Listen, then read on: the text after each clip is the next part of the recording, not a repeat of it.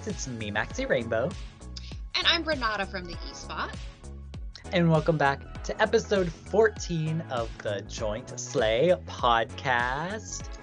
Yeehaw! 14 is crazy. Thanks to everyone for being with us for 14 episodes. It feels so good.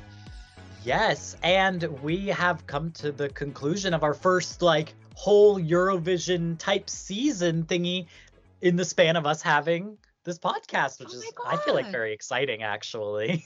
I didn't even realize that, but you're so right, because we talked about the entries as they came out. We, did all the hype and speculation. We did our rankings, and now we're going to talk about the show. So that actually is cool. It all came full circle within 14 weeks. Actually, 14 weeks is a long time. That's almost 3 months. It's 2.5 months. That's kind of crazy. Yeah, we are so committed. Right? We're going strong. I remember at first when we talked about doing this, we were like, oh, well, maybe it'll be bi-weekly or whatever. Who knows? We'll see. And I'm so proud of us for being able to keep up with everything through everything, through all the things that the world throws at us. And I just have to say, Maxxy is such a sport, everyone. Y'all don't even realize how hard Maxxy works on this. They do so much for this. I have been totally off the radar lately. I've been dealing with tons of crazy personal stuff. My dog has been really sick. It's been nuts for me. We're recording on a Wednesday night after Maxxy got out of work, and it's going to super quickly edit this so that we can get it out to all of our Patreons early so that they can still watch early. Just constantly picking up my slack. So everybody leave prayer hands in the chat for Maxxy, because really this would not be happening without Maxxy. No, I mean, same to you though, we get through it 1 week at a time. We figure it out. It's a team. Exactly. Yeah.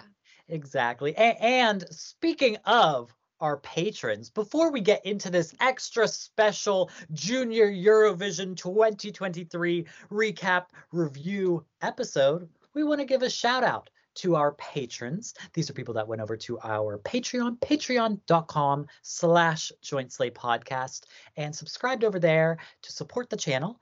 And we're going to give a shout out to everybody who subscribed on Patreon this week. So, well, not this week, but everyone who's been subscribed. So shout out to Meredith, Danielle, O'Beely, Alistair, Russell, Carolina, Shoegazer, Daniel, Kathleen, Suniva, Norbert, and shout out to our newest patron, Jackson. Yes. Oh my God, Jackson. Hi, thank you. Yes. And if you would like a shout out in the coming episodes, head over there, and you also will receive early access to every single episode, the full-length video episode. And now we have 14 episodes out, plus a Patreon exclusive, and we have some more coming up. We already have them, thought out and planned. So if you want to see all that, head over to the Patreon and subscribe. And shout out to everyone who's been supporting us on Spotify, on YouTube, everywhere. We appreciate you. And shout out because this actually gives a little hint to what you might be able to expect over on the Patreon. So for those of you who have Spotify or even Apple Music, there's these little recaps that happen at the end of the year. And shout out to the 11 people that had us as their #1 podcast. And I believe there was something 65 people had us in their top 10. I was okay. Yeah, that's, especially because we haven't been going for a full year. We just kind of started a few months ago. So shout out to everybody. And if you had us in your tops and you got the little graphic and everything, tag us in those, send them to us. I want to see all of them because I don't know, it's just so sweet. And I appreciate everybody who's been watching everywhere. And it's just so cool to think we're part of someone's week. I know, right? And I was shocked actually when you had posted that screenshot, because it hadn't even crossed my mind that we would show up in somebody's Wrapped. But it's just it's so cool to think that that we would be the top. And I was thinking about it, and I'm I wonder if it's just that those 11 just don't listen to podcasts. So we're their only podcast. So naturally we would be their #1 if they're not listening to any podcast. But I was but if that's the case, then that's cool too. If we're the only podcast someone listens, if that's the case, whoever you are, thank you for listening to us. I mean, to everybody, Yeah. but it's just like, it's real, honestly, it's so amazing. Yeah, because I'm that way. I literally only listen to one podcast. I listen to the Dance Moms podcast. So it didn't even give me a top 5. That was the only which I was kind of surprised because I do, listen to our episodes sometimes. I've fallen asleep with them on. Oh my gosh. So, I was surprised I didn't show up in my own, but but yeah, shout out to everybody who's been watching us just everywhere. We appreciate it. And if you're liking the episodes, also feel free to leave a review on anywhere where you listen to podcasts. Leave a comment if you're listening on YouTube. All those things are very much appreciated. And we love to hear your input and what can be done better, what you love, all those types of things. So just shout out to everyone. Shout out to everyone. Love you all. Yes. And so now that leads us into this very special recap episode of Junior Eurovision 2023. So this is very exciting because, like we said, we started off this podcast pretty much with Junior Eurovision news, and we've been following it since the beginning, of course, and giving our thoughts on all the entries and everything like that. And of course, if you're a subscriber of my channel, I posted like all these reactions and stuff already to everything. Like I was crazy, and I got in drag at 10 a.m., got up, filmed my reactions live as they were happening, got them all edited and uploaded in that one day like a crazy person. So, you could see all my reactions over there, but I'm my favorite thing of this is hearing your thoughts on everything because you are still kind of a newbie to Junior Eurovision. And so it's exciting seeing you kind of like, not for the first year because you did follow like last year, but for the first year, really go in depth and talk about everything. So I'm excited to get into that. And for Junior Eurovision, I brought a special little guest with me today. Because we're talking about children. So I brought my Bratz baby. Oh my god. That is so creepy. Oh wait, though, it totally has the same eye makeup look going on as me with the blue. Oh my god, so true. We're twins. Yeah, y'all are actually twinning. That's a cute shirt. Finland, always in your Finland vibe. I love Finland. What's up with that? We usually do themes. What's that? Well, so obviously Finland is not in Junior Eurovision. Yeah. And there had been a little piece of news though that had came out at Junior Eurovision time. And they had said that people from Yle, the Finnish broadcasting network, were observing Junior Eurovision.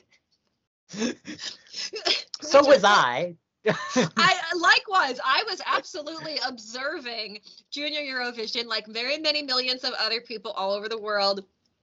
I thought that headline was hilarious. I don't know what language it was originally in or what, but it was just such a funny choice of words to say that they were observing it. But I think if I understand correctly, they actually had a representative there on site, like on the ground, seeing what it is like. I would assume talking to other delegations to see what it's like for them. So I would imagine that the people from Yle are probably pretty close with the people from the Estonian TV channel. Yeah. So I wouldn't be surprised if they've been in communication since, of course, Estonia premiered this year in the contest. Yeah. So I'm wearing the Finland shirt as a manifesting item to say that next year maybe Finland will be competing. We'll be talking about their entries and their performance as a debut because obviously I love Finland. I love Finnish music, and I would love to see Finland enter Junior Eurovision. Yeah, the more the merrier. And I know they are putting in like they're trying to update the rules, put in special, protections for the kids to kind of, I mean, obviously for the children, but also to kind of hopefully invite more countries in that maybe don't want to participate or ones that used to participate but withdrew or whatever.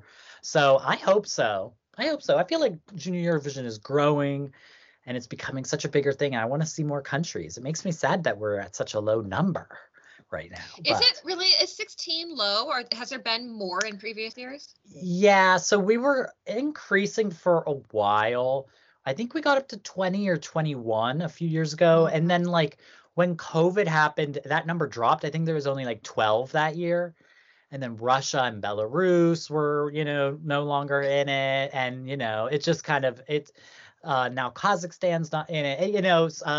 Serbia wasn't in it this year. I mean, Macedonia hadn't been in it for a while. So there's been a lot of countries that have just been kind of dropping out of it, and all for different reasons. I mean, it's also become such a bigger production. So like, it probably costs more for everyone. So I'm hoping that, hopefully we get some new people. If those people that left aren't coming back, then let's get some new people in.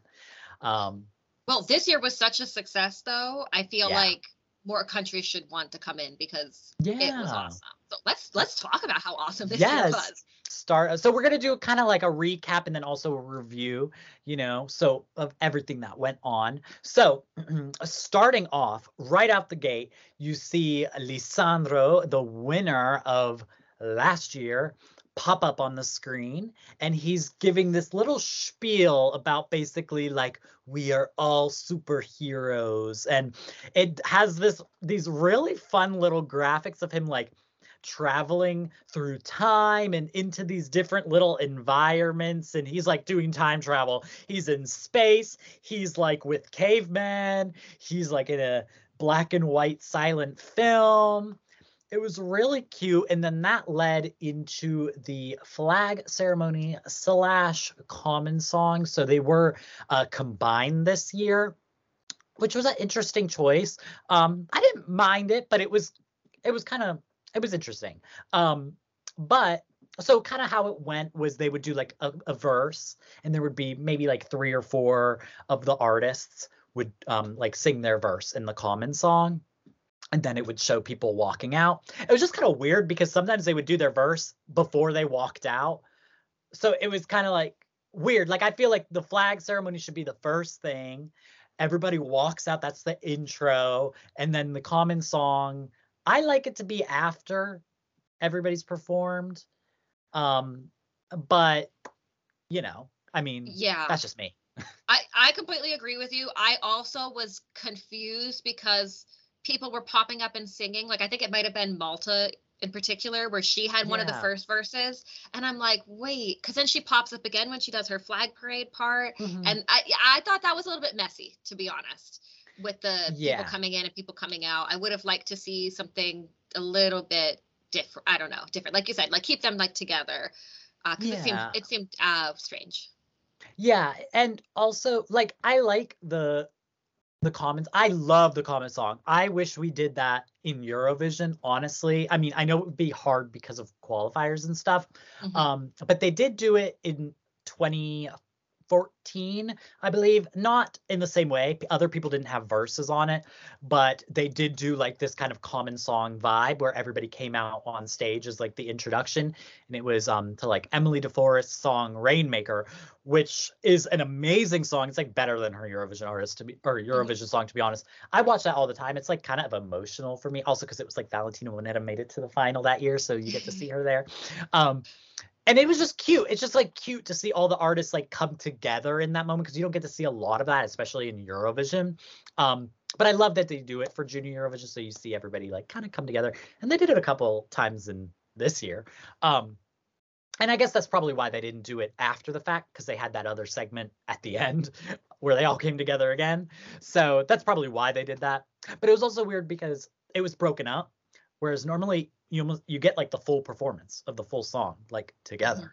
But this time it was broken up, and they had the song Makeba when they did the flag ceremony, which I love this song. Ooh, Makeba, Makeba, that's it. Yeah, that was sick.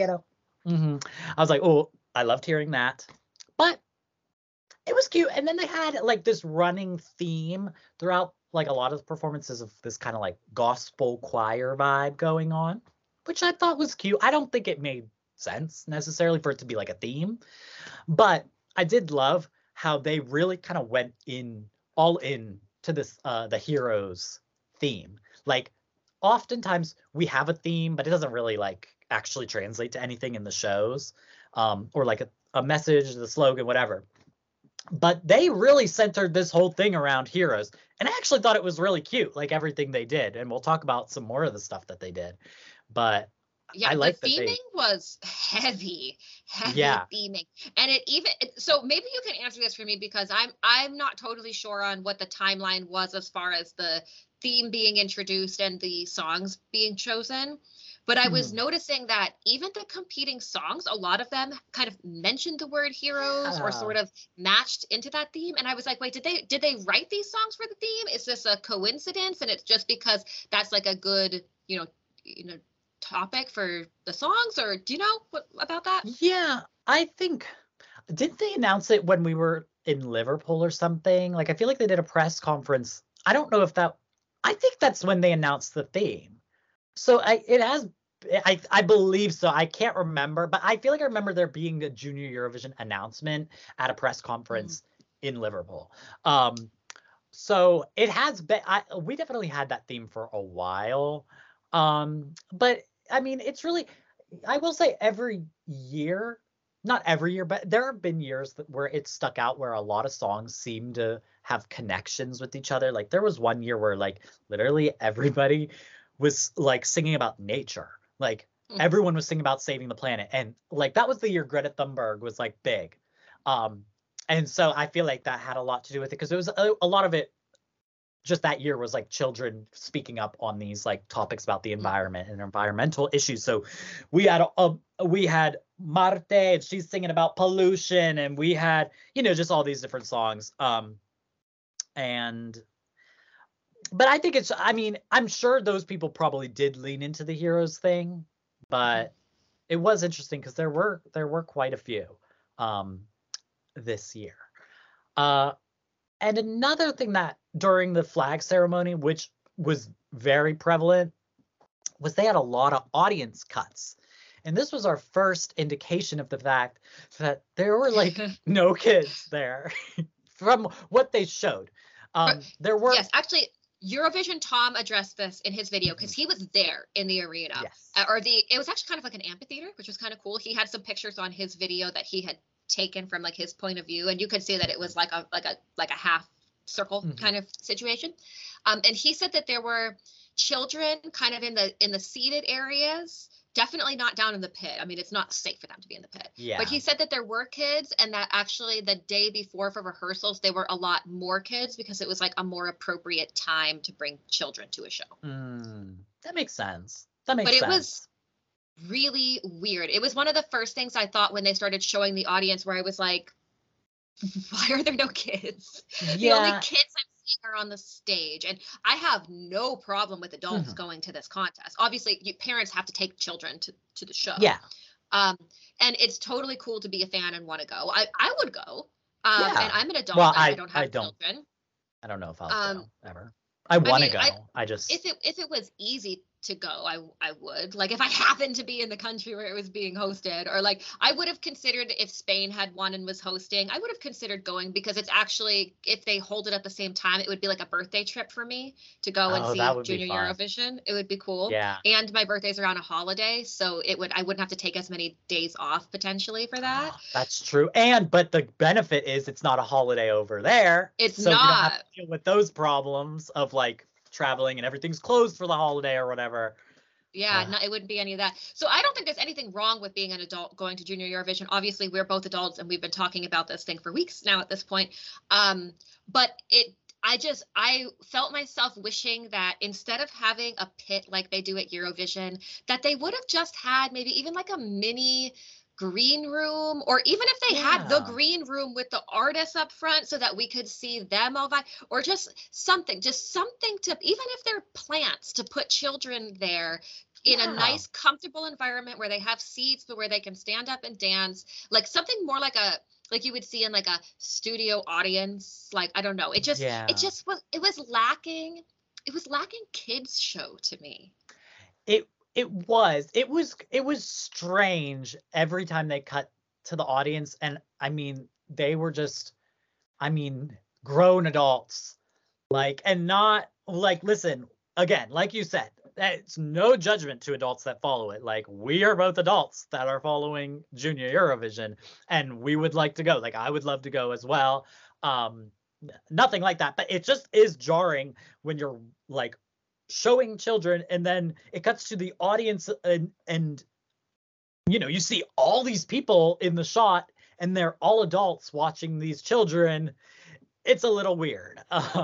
It seemed the worst with Kvitka, with Ukraine song, because Yeah. that is a very youthful song, and like you would want to see in a crowd shot kids, like that you would want to see. I wanted to see more of the target audience for this show enjoying the show. I think that would have made it just feel a bit more holistic. And I don't know, it like maybe it felt a little bit too much like regular Eurovision, and the Junior Eurovision is special and different, and I don't think that it should be just like adult Eurovision in that way. Like it doesn't need a pit. And actually this is a totally different conversation, but I have a big issue with the standing room only pit situation at Eurovision. First of all, the show is way too long.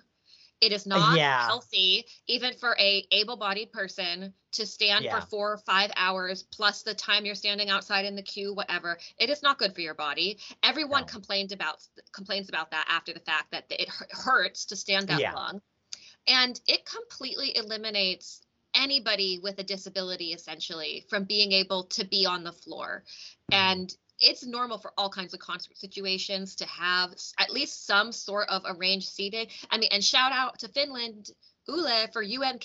They actually had wheelchair accessible seating on the floor next to the stage. So if you are disabled and you are in a wheelchair and you want to watch from the floor with other people, you could do that for that contest, but you wouldn't have been able to do that at Junior, and you can't do that at regular Eurovision. And I think that is like a huge blind spot. We can talk about accessibility on another episode, but that was something that really stood out to me. Like if it is not safe for you to have children in the audience at the live children's show, then you need to adjust some things to make it safe and healthy for children to be able to watch the show that's targeted towards them, is my opinion. Yeah, I agree. I mean, of course, you know, it's one thing that they're clearly focusing like a lot more on the conditions for the children contestants, but I think it should also be a focus on making it a safe and comfortable space for children to be in the audience and be the viewers, because at the end of the day, that is the viewership. And I think a lot of that is the audience, because I think a lot of the countries that like withdrew because they felt like it was becoming too adult, I feel like it looks like when you watch this year, it looks like children performing, but our adults are the audience. Like that, those are the people observing the performances are adults, and that's not the way it should be. And I think that there is a huge like audience of kids that are watching on the TV and that are even there. And there's definitely ways they can do it, because honestly, I saw a clip of an old performance from like 2019 or something, and they kept cutting to kids in the audience. So it's not that it's impossible, and it has not always been like that. And yeah, even if they just had seating, because that makes everybody kind of in order and that you have your spot. And it's just I feel like that would make a lot more sense. Or like you said, cutting to the kids in the green room. I always love when they do that too, because I just, any chance to see the contestants. But definitely, it's just it's weird. It's a little weird to watch, but hey. And it sounds weird from the other side to be like, I want to see more kids, but it's like, but it's not about the kids themselves. It's about the experience for the kids. Like there's just, I don't know. It seems like, at the end of the day, one of my main criticisms, really, I have one other criticism that we'll probably get to at a different point, but everything else about the show itself, I thought was really great. Yeah, I agree. And so at the end of that, it ended with a little gospel breakdown of the Common song, and everybody was loving that main singer. She was serving in. I'm glad that we got to see her a little bit later as well. It was kind of going crazy. There were kids spinning in the air, like doing. It was like a fever dream. I was like, we're singing gospel. Like this kid, they were just spinning up. Whoa, whoa, whoa, whoa. I was like, what is going? I was watching that. I was like, is that really necessary? Like, what in the Cirque du Soleil is happening here? Like, this is crazy. I know. I was like, I guess it's supposed to be like a superhero flying in the sky. It was wild. But I was living for the chaos. and then the hosts all came out, and I was a little confused by this whole digital ambassador situation that was going on. Ophenia, I don't know if that's how you say her name. Ophenia. If it's a French name, girl, trust believe I'm not gonna get it right. It could be said a completely different way. I didn't watch a lot of the content online, so I guess maybe she did a lot of content online. I don't know. They were fine hosts, I believe. Lori. I believe the other woman, she had hosted the previous edition that was in Paris as well. Fine. I feel like Junior Eurovision hosts are never that exciting. I personally loved the trend of what they've been doing in recent years of one of their previous contestants co-hosting. They've been doing that in recent years, usually like 2 adult hosts and then one of the like other contestants. And I feel like France does a really good job actually of like showcasing their previous contestants. I mean, we basically saw everybody except for Carla in this, and I think Carla did the opening ceremony or something, so she still was involved in this year. And I really like that they do that. It feels like, you know, we're not just going to have you for 1 year and then throw you to the side. Like, no, we're going to keep showing you, and I like that they do that. And I mean, because was it Zena, who represented Belarus? I think she hosted Junior Eurovision. Oh, Zena, the Like It girl? Yeah. I believe she hosted Junior Eurovision when it was in Belarus. And like, I just think, you know, because she had tried a lot for Junior Eurovision, but she never made it. And then she aged out. And then that's when she was in Eurovision, because she was like 16 in Eurovision. She was young. Oh, I didn't know about that part of her. I loved her song. Yeah. And I mean, I actually always think low key they're better hosts than the like actual professional hosts, because there's like a playfulness, there's like actual fun. They're usually the ones that are like in the green room with the kids, so there's like more of that interaction where it's like, okay, we're in a similar age group, and also I've performed before. Like, I don't know, I didn't think okay, I can be critical because she's an adult. I didn't think the green room host / digital ambassador was like the best host ever. And I feel like the green room one's supposed to be the one with the personality and like have a little fun, and I just wasn't getting that vibe from her. No, they felt really rehearsed actually to me. Like, and I know that they do like know what question they're going to be asked, and a lot of them, you know, it's English as a second language and they're young.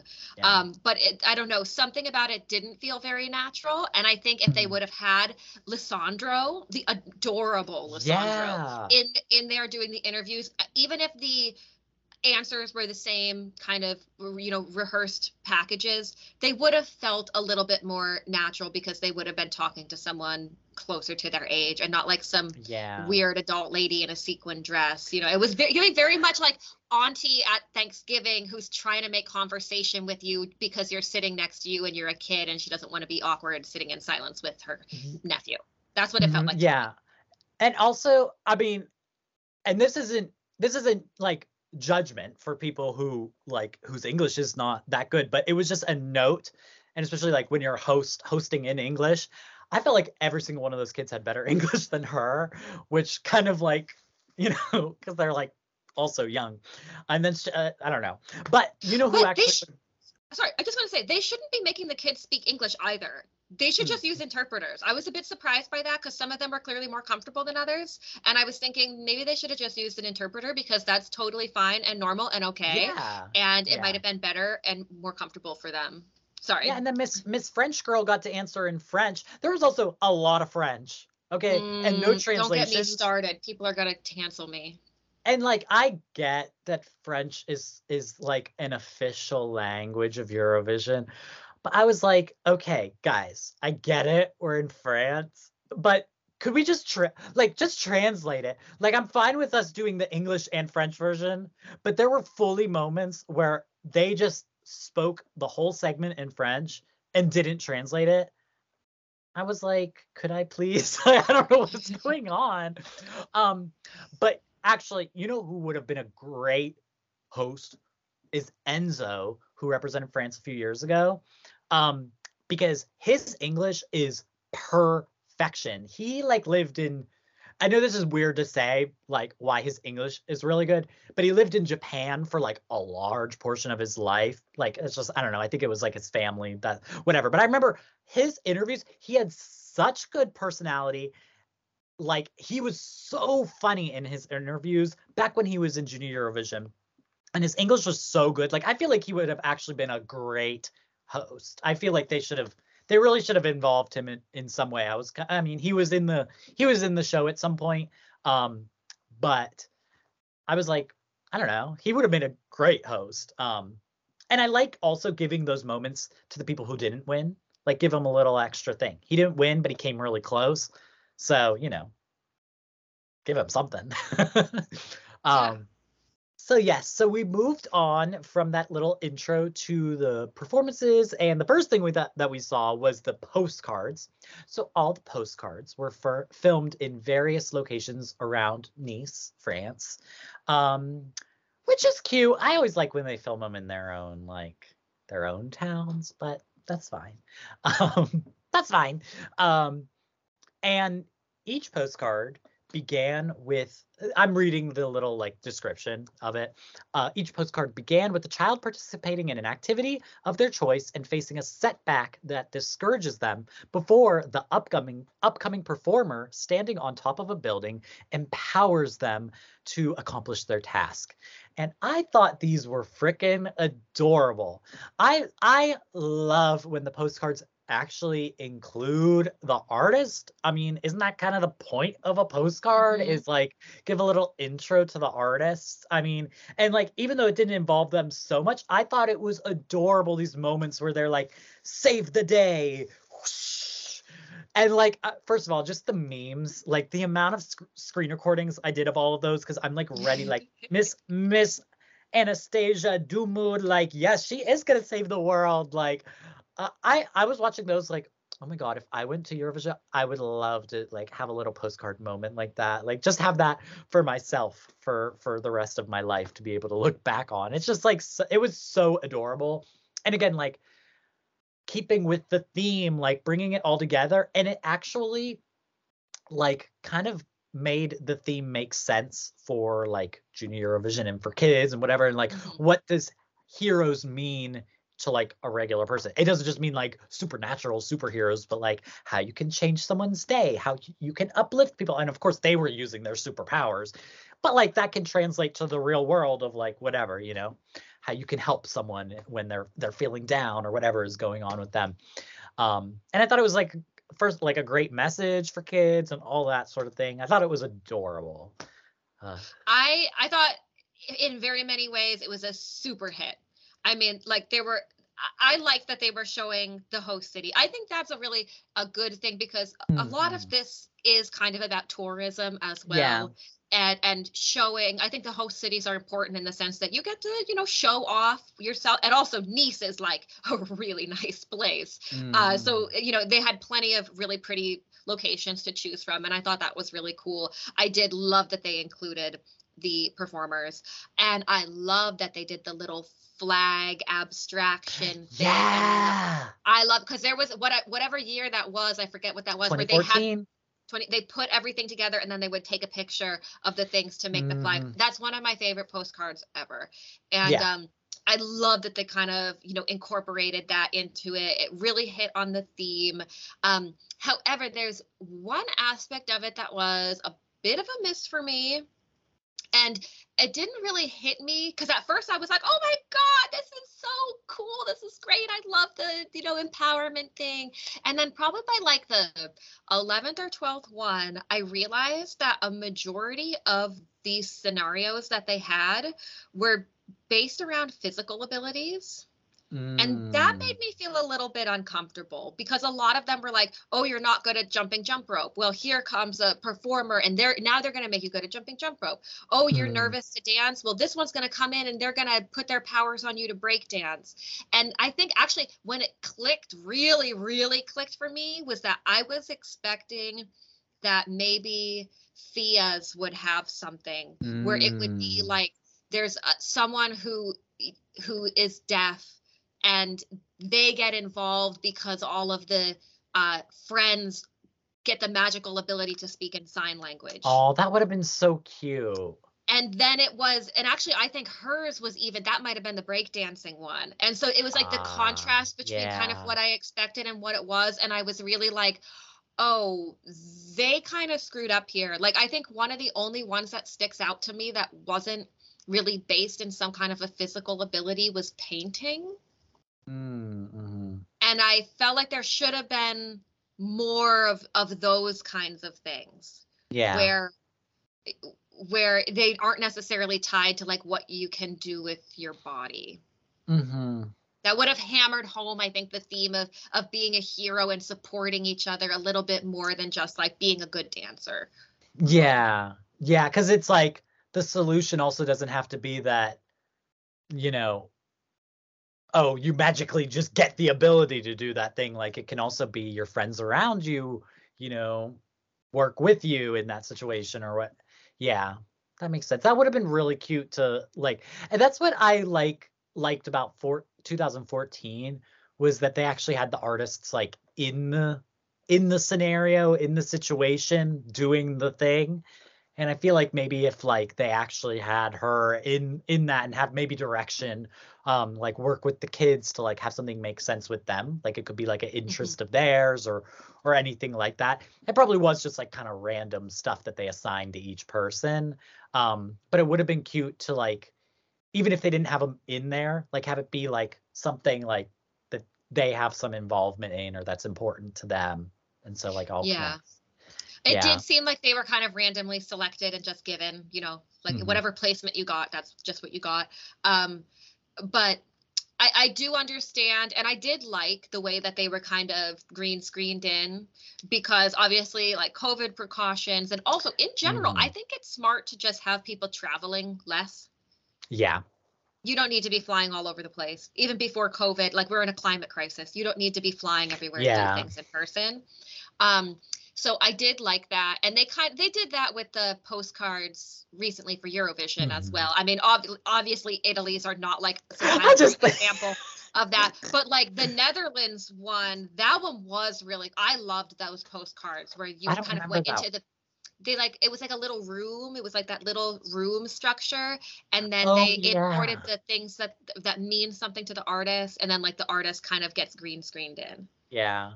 I like the postcards where you get to know the artists a little bit. Like it gives just a little information. I don't want a lot, but just what do they like? What is their vibe? That sort of thing. I like that stuff. I mean, with Junior Eurovision, it's fine. I mean, I feel like, you're not gonna have the kids like going on a fucking excursion. Like I remember like Wild Youth was like on the side of a mountain or something like that. Oh, like, that's you're right. Not gonna do that. But yeah. Yeah, wait, why am I not even remembering what the Eurovision postcards were this year? What was the theme? Remember. I'm gonna be honest, I don't really pay attention to the postcards a lot of the time. Like I maybe will watch like a couple, but I don't like keep up with it necessarily. Okay, but like that's bad that they're not memorable, because we're talking about shit that happened 10 years ago and we're remembering the flag photo scenario. That's true. I mean, but that was iconic. Well, but that's the point though. We got to create more iconic moments. So we're going to go through every single performance. Are you ready? Oh, I'm ready. Awesome. So first to perform was Spain, Love You by Sandra Valero. This was amazing to me. This really, truly blew me away. First of all, an amazing opener. The staging was amazing. I loved the storyline that they were delivering of just like traveling around the world, coming together.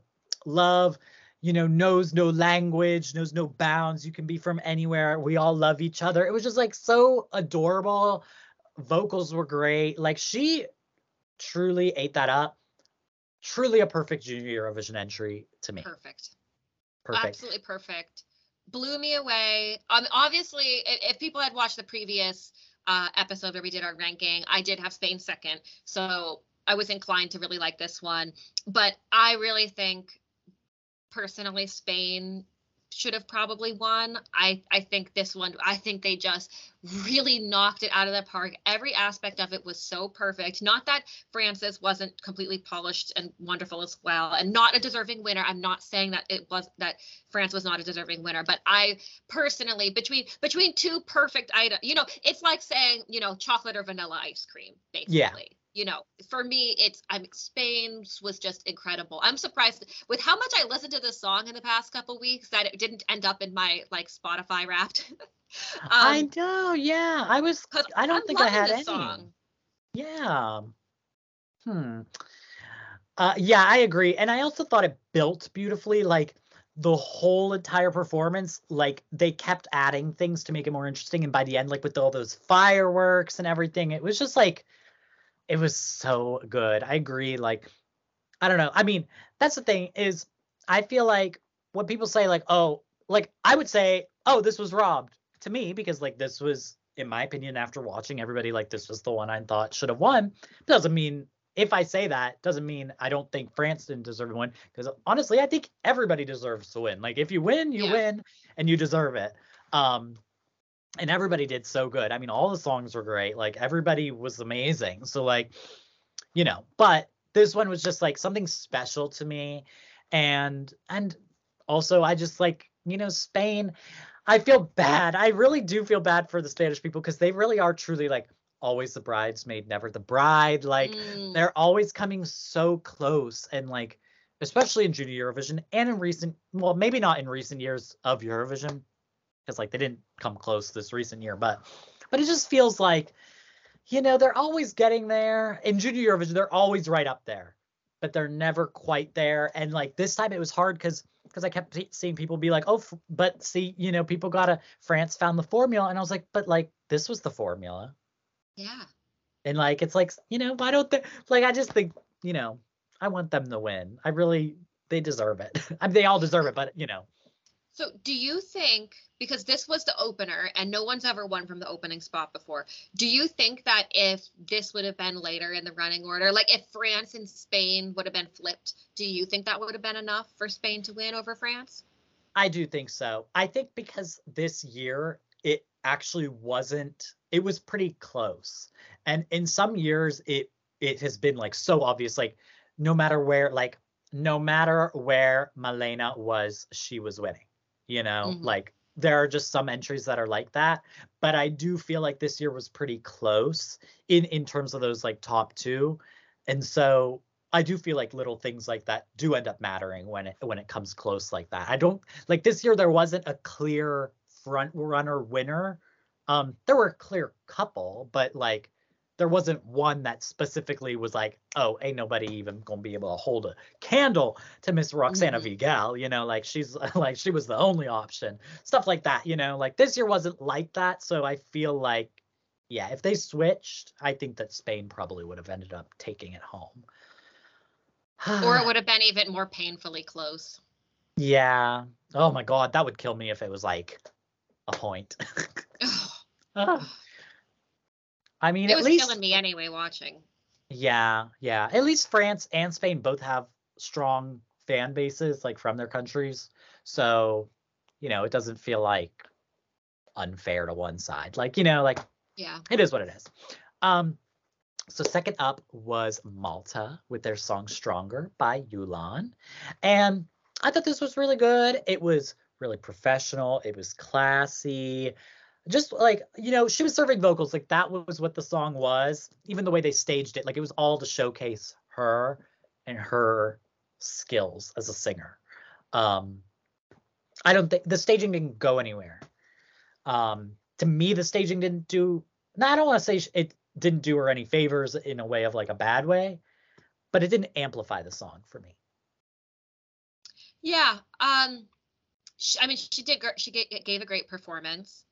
I think if the song was a little bit better, that would have helped. But I don't think that this, compared to everything else that we had, this wasn't one that was really going to stand out. Obviously, going second doesn't help either.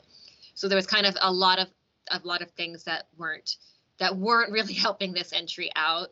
And other people have pointed out that, and I don't know if we're going to get to maybe results in a different section or Should we not. do them together, or I mean, maybe we should just, well, I mean, well, we can bring it up as necessary, and then we can go. It's at the bottom if you need to see a breakdown of it.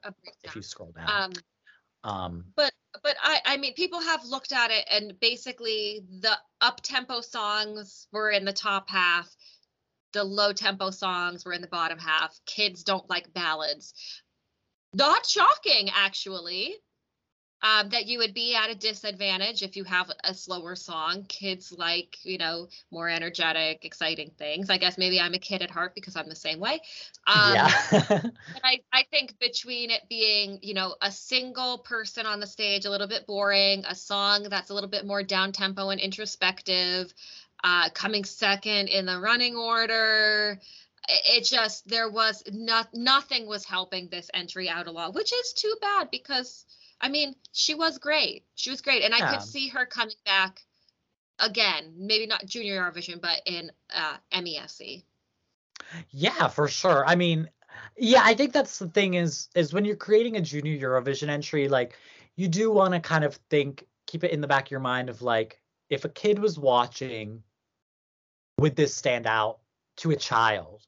Because even adults watching Junior Eurovision and voting in it, I think a lot of adults watching it still vote based on how they feel like a kid would perceive it, if that makes sense. Like, they watch that and they think, oh, that's not right for a kid to be singing it, or that's not, I don't know, I just don't see that for, you know, for a child audience. Or maybe they're voting for their kids or whatever. I feel like I vote on my favorites, so I sometimes like a serious entry, but I think a lot of adults still kind of vote with that in their brain too. So I feel like it's important to kind of like keep that in their mind. I feel like in Eurovision, I don't know if this would do any better, but like people are more inclined to vote for like a serious entry, but in Junior Eurovision, it's not usually a thing. It's usually, you know, kids don't really want to, you know, think. Kids aren't serious.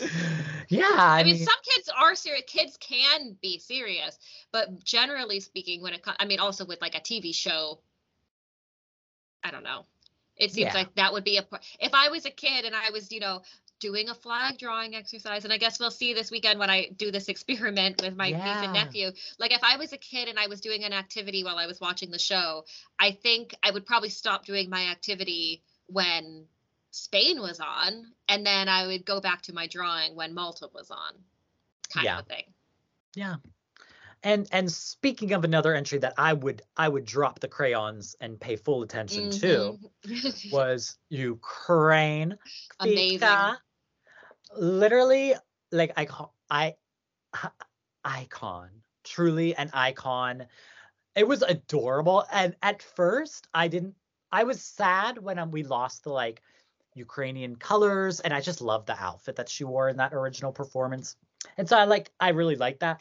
But honestly, like, no, I love that performance, and I love this one too. Sailor Moon anime, again, keeping with that kind of saving the world theme. She had her little wand, and she said, "Stop this tragedy," and she stopped the tragedy. She ended it. No, like, icon, and again, like, it was, I don't know, it was just adorable. Again, like, so good for Junior Eurovision. Oh, I love this one so much. It actually like really grew back onto me. Like, I don't know. In our last one where we gave our rankings, and I said this one dropped a little bit for me. No. Pull back up. And those vocals, oh my God. Oh my God. So talented. Like, that little child just, it blows my mind. Honestly, this one was another one for me where I watched it and I was like, this should win. Like, this was amazing. Like, it like checked there were so many perfect entries, I think, in this edition, and this was one of them. For me, at least, this was a very perfect entry. She was so cute. And I wondered if the changing of the outfit color was actually part of the rules, because there was some issues, remember, I think with Kalush, where they didn't want them to have red and blue. as part of their staging because it was flag colors and perceived as being nationalistic.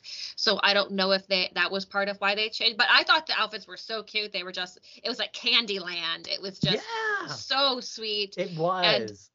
But there was a moment there that everything went I think it was at the tragedy part where everything was kind of like black and red. Yeah. Someone had pointed out, and I think what they said was Kvitka Munsigra, because it literally looked like the Hattery staging for a second where she's got the red lights up on her face and like looks like all menacing. I was like, oh my God, because it really is a very short moment in the performance, but when you isolate just that part, it does have a totally different vibe. It's like there's the nice me and there's the evil me. Yeah. Oh no, I feel like there's so many also like memes from this because she's just an icon. Like so much personality. Her little interview.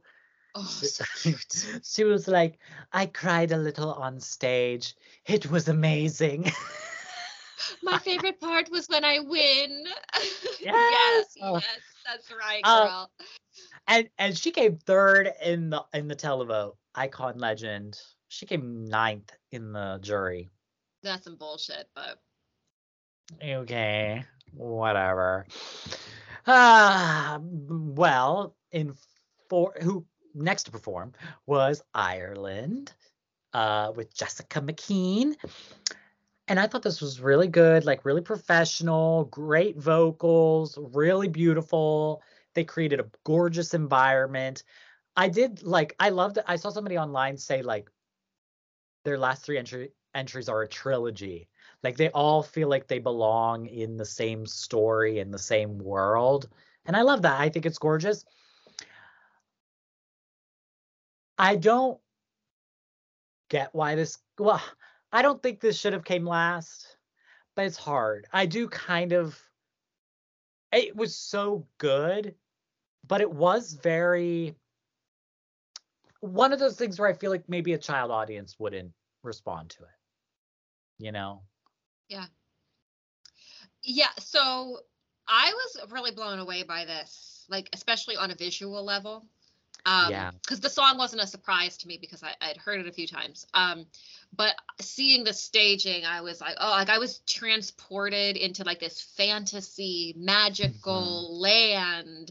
And it really was, it felt very like Wizard of Oz, Dorothy getting plopped down in Oz. Yeah. And just like this, it's just so otherworldly aspect to it. And her gown was so beautiful, and both of the girls looked beautiful. And it also had like a theatrical element to it as well, where I felt like maybe like this, like that in a stage show would be such a powerful moment. And I think maybe it just wasn't right for TV.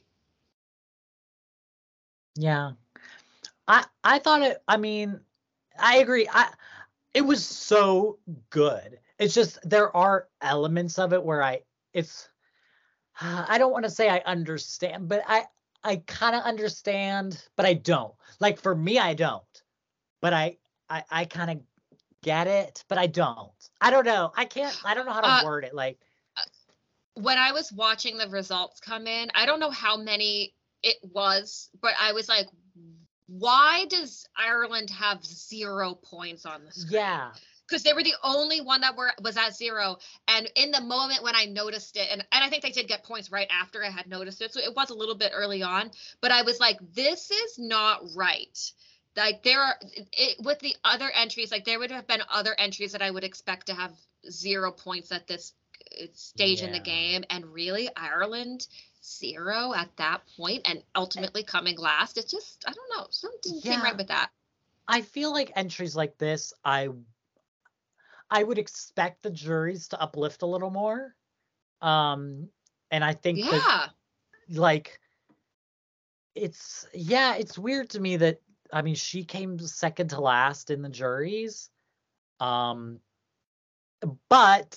I mean, looking at the bottom 3 of the juries, Georgia, Ireland, Estonia, it's pretty clear to me that the juries are looking for children, like child-friendly songs that are like less serious. Like that's what the juries are voting for. I feel like based on looking at the results. And just one last thing about Ireland. I don't mean to keep speaking on this, but Sophie is an icon. Yeah. Sophie is a legend. She is such an amazing performer, and so is Jessica. Sophie is just brilliant though. Like, I need her to go to adult Eurovision. I need her involved in everything. Like, she's, and like, even there are people who said after the fact there were some contestants that were like, that got maybe not good results, and they were kind of, not like feeling up to like dancing with the winner and everything, and she came up and was dancing with them that were kind of off to the side. And I'm just like, she just is a ray of sunshine, a perfect human being. I love her so much. Did you see the little video, or I think it was a reel on Instagram that she did with Fia signing on a birthday? Yeah. Oh my God. It was so Like, cute. I love the friendships and stuff. I mean, I love that with adult Eurovision too, but it's extra, extra wholesome with juniors. yeah, and I love how she just like, she embraced everybody, and she's like a Eurovision fan. So I feel like she will be around. Like, we will be seeing her. Maybe Ireland will finally fucking qualify. Yeah, that's the thing. I mean, I know people are like making jokes about like, oh, she had the best and worst result for Ireland in Junior Eurovision. But you know That's what? not nice. Yeah, exactly. I mean, I'm sure she can take the joke though. Yeah. She's always dragging hers. I do follow her on TikTok. I don't follow a lot of the kids, but I follow her because she actually she has a good sense of humor. She kind of like makes fun of herself a lot. So I'm sure she's laughing at it.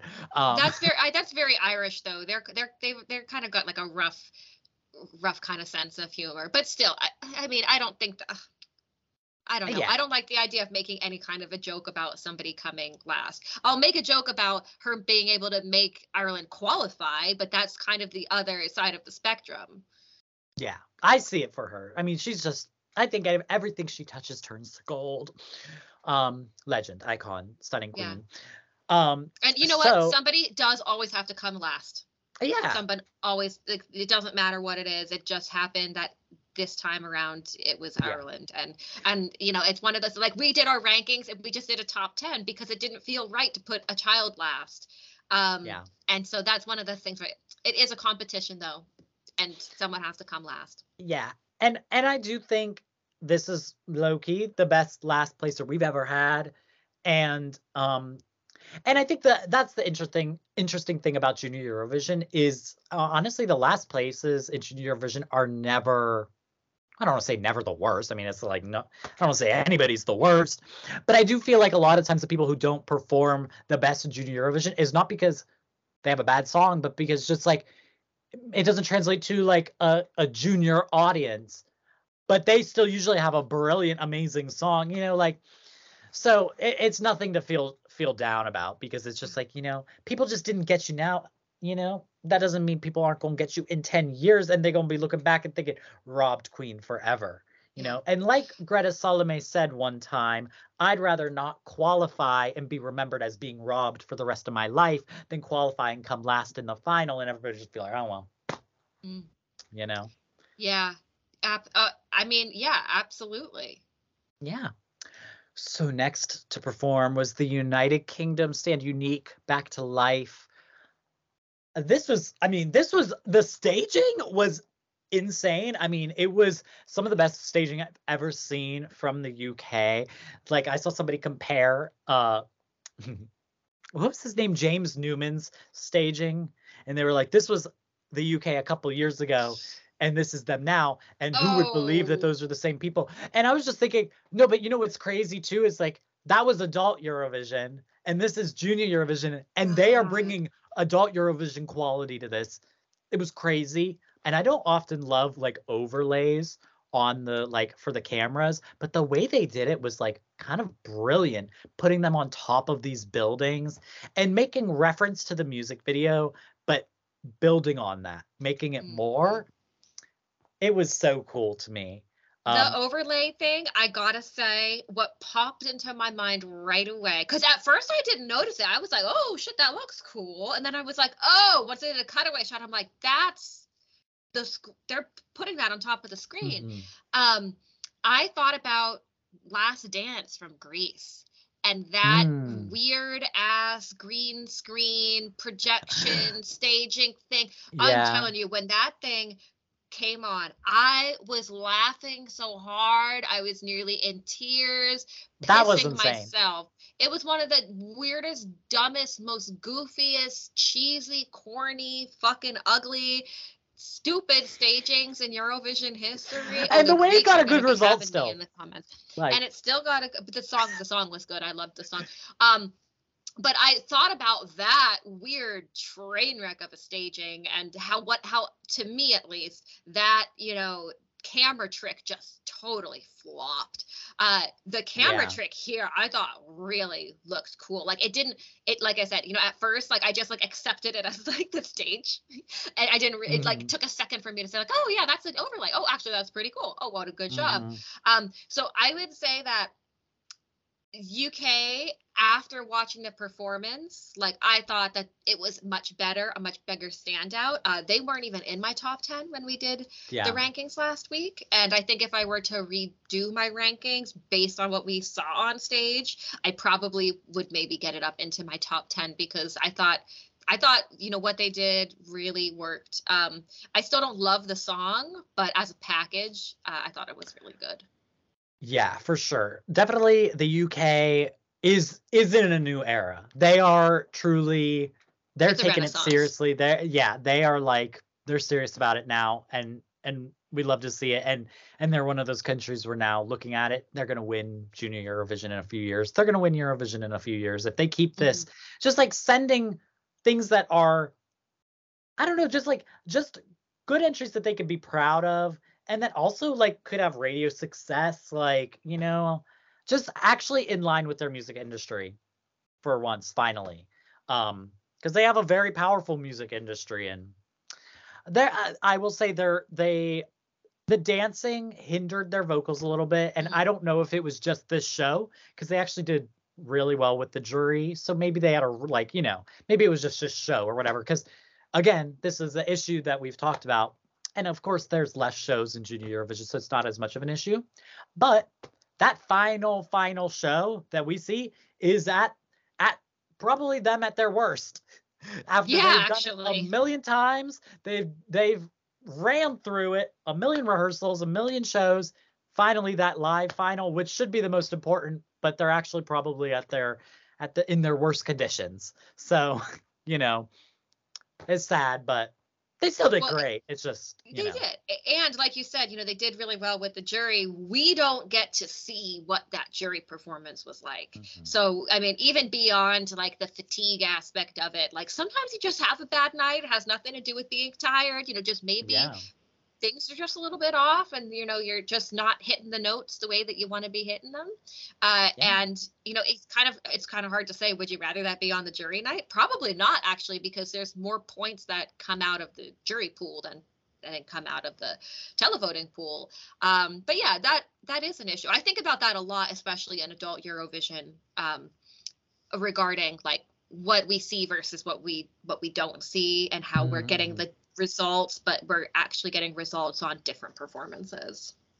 Yeah, I do remember. That just made me think of, of course, there's the aspects that you like don't plan to control, like maybe vocal flubs or vocals being on point. But I remember hearing like one time about Lena Meyer-Landrut with Satellite. I remember hearing one time about how she performed differently, specifically in the jury shows, to appeal a little more to the jury, and then in the live shows she performed a little more playful. She flirted with the camera a little bit more, something like as a way to appeal a little bit more to like the viewers watching. And then with the jury show, she was a little more choreographed, a little more professional with her performance. And I do think about that, like I wonder if there are other artists, like I don't really hear about people doing that, but it's kind of a smart strategy to kind of perform in different ways depending on who is like voting in that moment. But I don't know, just something to think about. So next up to perform was North Macedonia. Kajimi Koi. Listen, this song has been in my head waking up in the mornings since Sunday. This song is good. This song, if I were to redo my rankings, would actually be higher in my ranking Really? because it's just so damn good. And I said on Twitter right after she finished performing, if they would have sent this to Eurovision, they would have qualified. It was good. She, in my opinion, she was great. And but like I said before, people pointed out that the slower, more introspective songs just weren't really hitting it with the kids. And I mean, it is what it is. But my God, this one really like hit me. It did. Yeah. I mean, this was just gorgeous. I mean, obviously I loved the song. I did vote for this one. We didn't go over who we voted for, I don't believe. I did also vote for this one. I thought maybe we would talk about who we voted for when we did the results at the end. Talk about who we voted for. But although I think it's fine to say, I'm totally fine saying I did vote for North Macedonia. Oh, good. Yeah, I mean, I love the song from the start. It was always one of my favorites. And I thought she did so well. Like, she had great vocals. She performed like she was eating it up. I actually thought like they put in like cute little choreo moments for her, and they did all that. They could have done more for her staging, and I think that that's sometimes what's sad for me when I watch these things is like when they did amazing, they performed that they did everything that they could, but they just maybe didn't have the right guidance from their team in terms of like the decisions that are out of their hands, like staging and stuff like that. Like, even I thought, oh my God, I say this year after year, fog goes a long way, because frankly, Ireland, I mean, granted, they didn't get a great result, but like Ireland didn't have anything else on stage except for the singers, but they brought in fog. They did really good camera shots to like really make it feel like an environment. I didn't hate the way they did this, the way people on Twitter were. But definitely, like, I feel like throw some fog in there, keep the cameras really like tight, and just make it so you see her emotions, you feel the vibe of what she's bringing. But I love this kind of like futuristic meets nature kind of thing that they were doing. I loved her outfit. I loved her makeup. Like, the makeup was cool. I want to try that. Yeah. Look, it looks really cool. Yeah, I totally agree with you on the fog. I didn't think about that, but it would look really nice. And I don't know that necessarily like all the bells and whistles would have made her have a better result. The same way I don't actually think the dragon helped Armenia. No, we'll get to that. I don't think it helps necessarily with the result, but it might leave a better overall impression, even if the impression doesn't transfer into votes, if that makes sense. Yeah. Just feels to feel a little bit more atmospheric. I think it would have been nice to have something like that, to have more going on with the staging. I don't think it would have helped the result necessarily. Yeah, this year for sure, more so than any other that I can think of with Junior Eurovision, there was a very clear divide in like the top songs and the bottom songs, and them all being like all the fun songs and all the slower songs down at the bottom, which is weird because I mean it's not like there hasn't been ballads that have won Junior Eurovision. There's been ballads that like come in the top. So I don't know what it was about this year. I don't know if people's emotions just change and what it is. I mean, because like there was a song that won Junior Eurovision that was like a very dramatic ballad that was about like parents abusing each other and their kids and stuff. Like, it was a very serious topic. So it's like it's not that those serious topics can't win. I just don't know. I don't know what I don't have a generally, I think the quality was just really high. And anytime you're going to have something with such high quality, you're going to have issues because you're not having people who are like clearly not getting it. When we had like 4 or 5, it was a toss up. Any of them could have won. I feel like the bops were bopping. Yeah. In this section. So like overall, it was strong. The bops were unbelievably strong, and it was just really hard to stand out against so many good options. If you were into the more high energy entries, you had so many to choose from. And Yeah. I think we discussed this kind of partway through the songs getting out, where it was like where we hadn't had any bops released really, and it was like, this Yeah. is kind of boring. Like, what's with all the ballads? Just ballad after ballad, and also all of the single female soloist ballads. I don't think that necessarily helped. Where it was like you were kind of comparing a lot of, like, you had a lot of apples to apples, which was the bops and bops, and then you had a lot of oranges and oranges, which was the more introspective slow songs. And between the two groups, like, just one rose above the other, I think. Yeah. But this was my favorite ballad for sure. Oh, I mean, by far. it was By my far. second place. So, I mean, it was, yeah. Well, speaking of ballads, next up we had Estonia, Hoyame Koku. I actually thought this was amazing. I really did. I thought, especially because I did learn, like, after the fact that I guess she was, like, feeling sick. She was, she wasn't doing her best. And I thought she actually, I mean, she sounded great for the most part. The staging I thought was so cool. I was getting Wednesday Addams. I don't know if that was the reference, but her look, like the outfit with the white collars and the black dress, first of all, so cool. It was so cool. I was like, oh, when they have a great stage outfit, and I always do like recreations, and I'm like, oh, if I had gotten that in the season, I would have recreated that. That would have been sick. Yeah. And then the lighting and like the way they did the kind of stained glass window vibe, it was very dark. This girl can perform. Like, the way when she turned to the camera, she said, or whatever, and she just like, she was given a performance like stronger than I see adults doing. I was like, this girl is like a star. Like, she did so good. What a great first entry, I feel like, for Estonia too.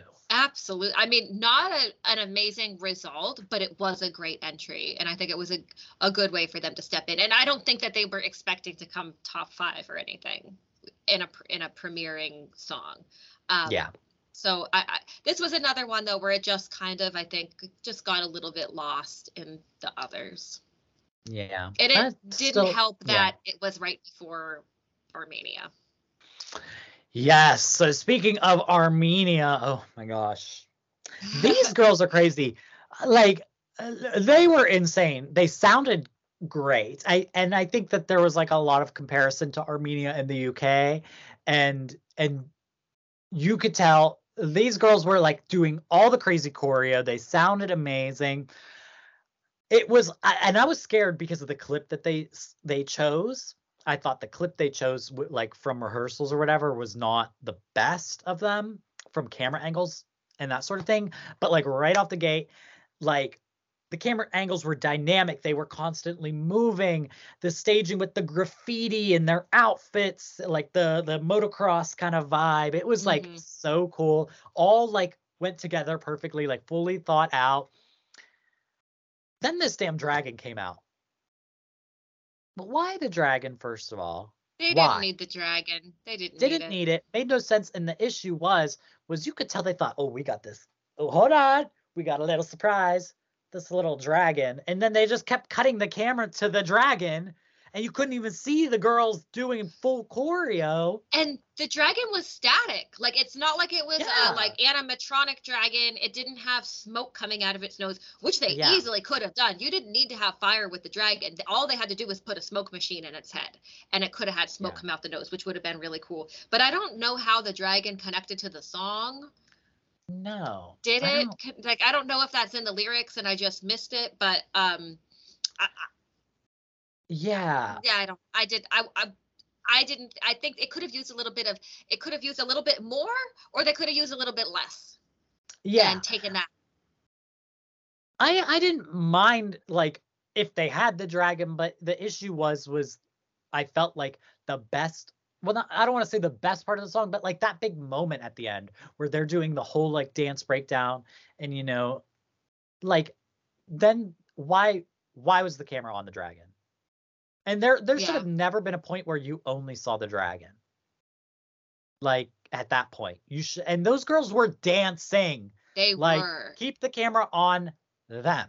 But they God, the camera angles were out of this world. That was like other than the whole dragon thing.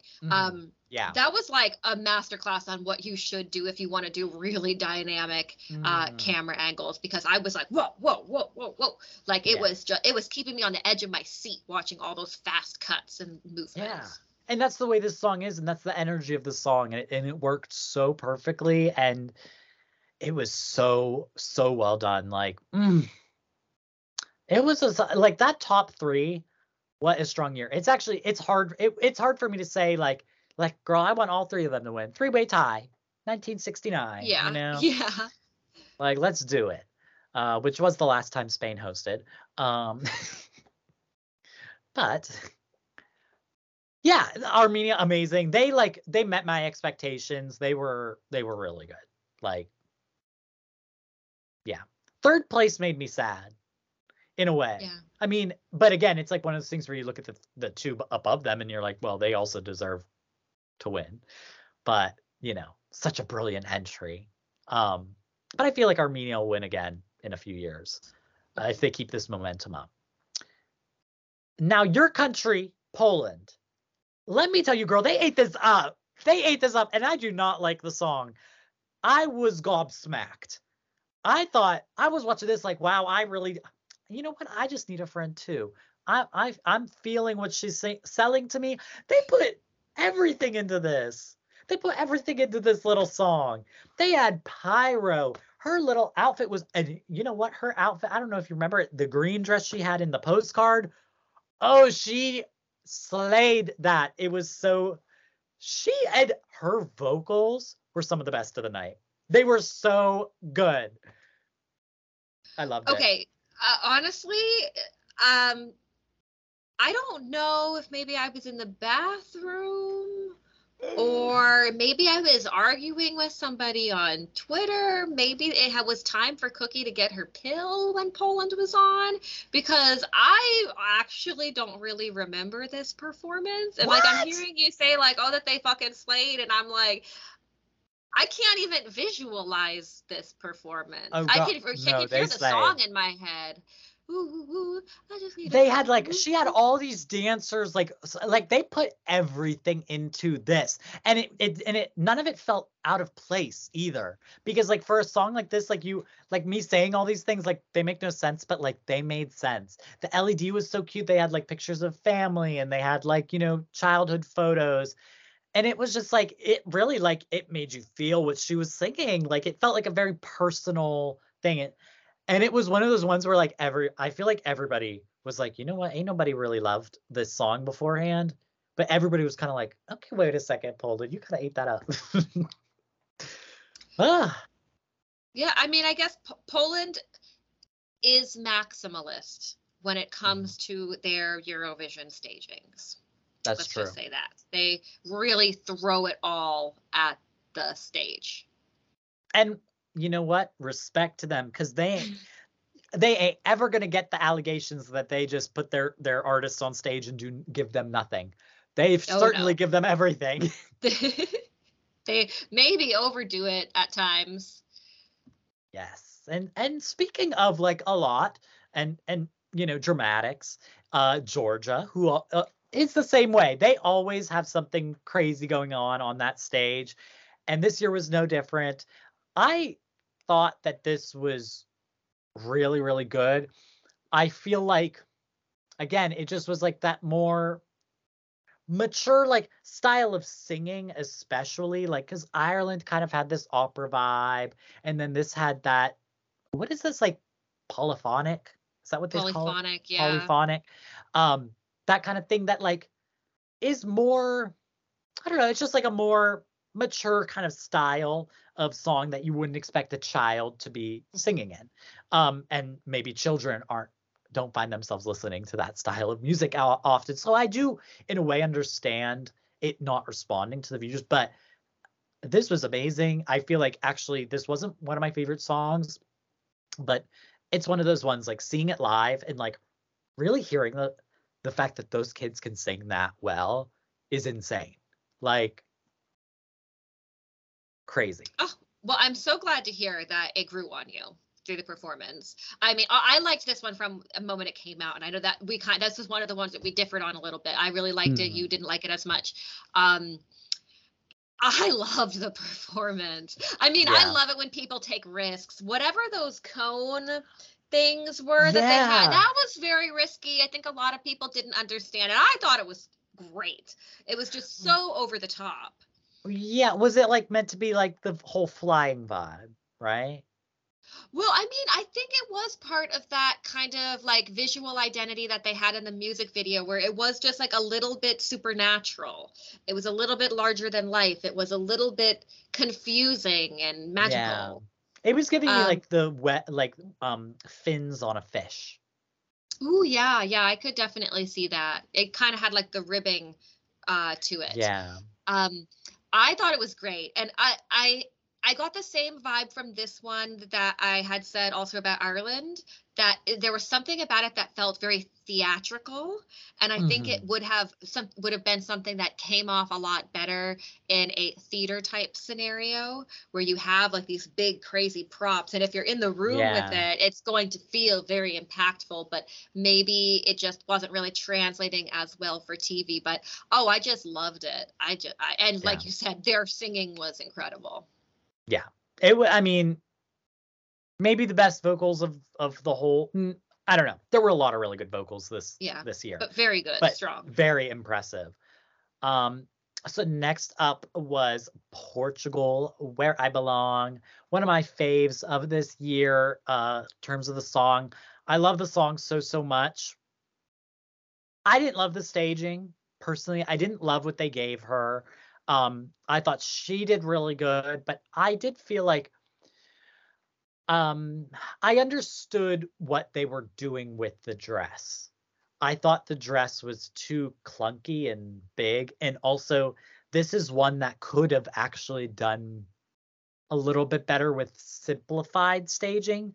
A little bit too much, like, I felt like it was a lot of like, because she was the only one on stage, it's like her having to do all that stuff herself and her having to like have this huge dress and she's ripping all these pieces off, which was like a fun idea. But it's kind of like this thing in drag queen world where you know when somebody has a reveal because it's like you could tell they have layers and layers and layers on top of each other. And I just felt like almost like her focus is on that, you know, doing all those things, wearing this big dress, and that's kind of where their mind goes. Whereas if she had something a little more simplified, she could maybe really pull the emotion in her facial expressions and her performance, as opposed to like thinking about like, okay, I gotta rip the dress off now. You know what I mean? Yeah. I didn't think what they did for her was, I don't think it didn't amplify this entry for me. I really feel like they kind of just left her out there with all these things for her to do. And when I really just wanted her to stand up there and belt and just be like, this one felt very real and authentic. And so I kind of feel like the simplified thing would have worked a little better for her.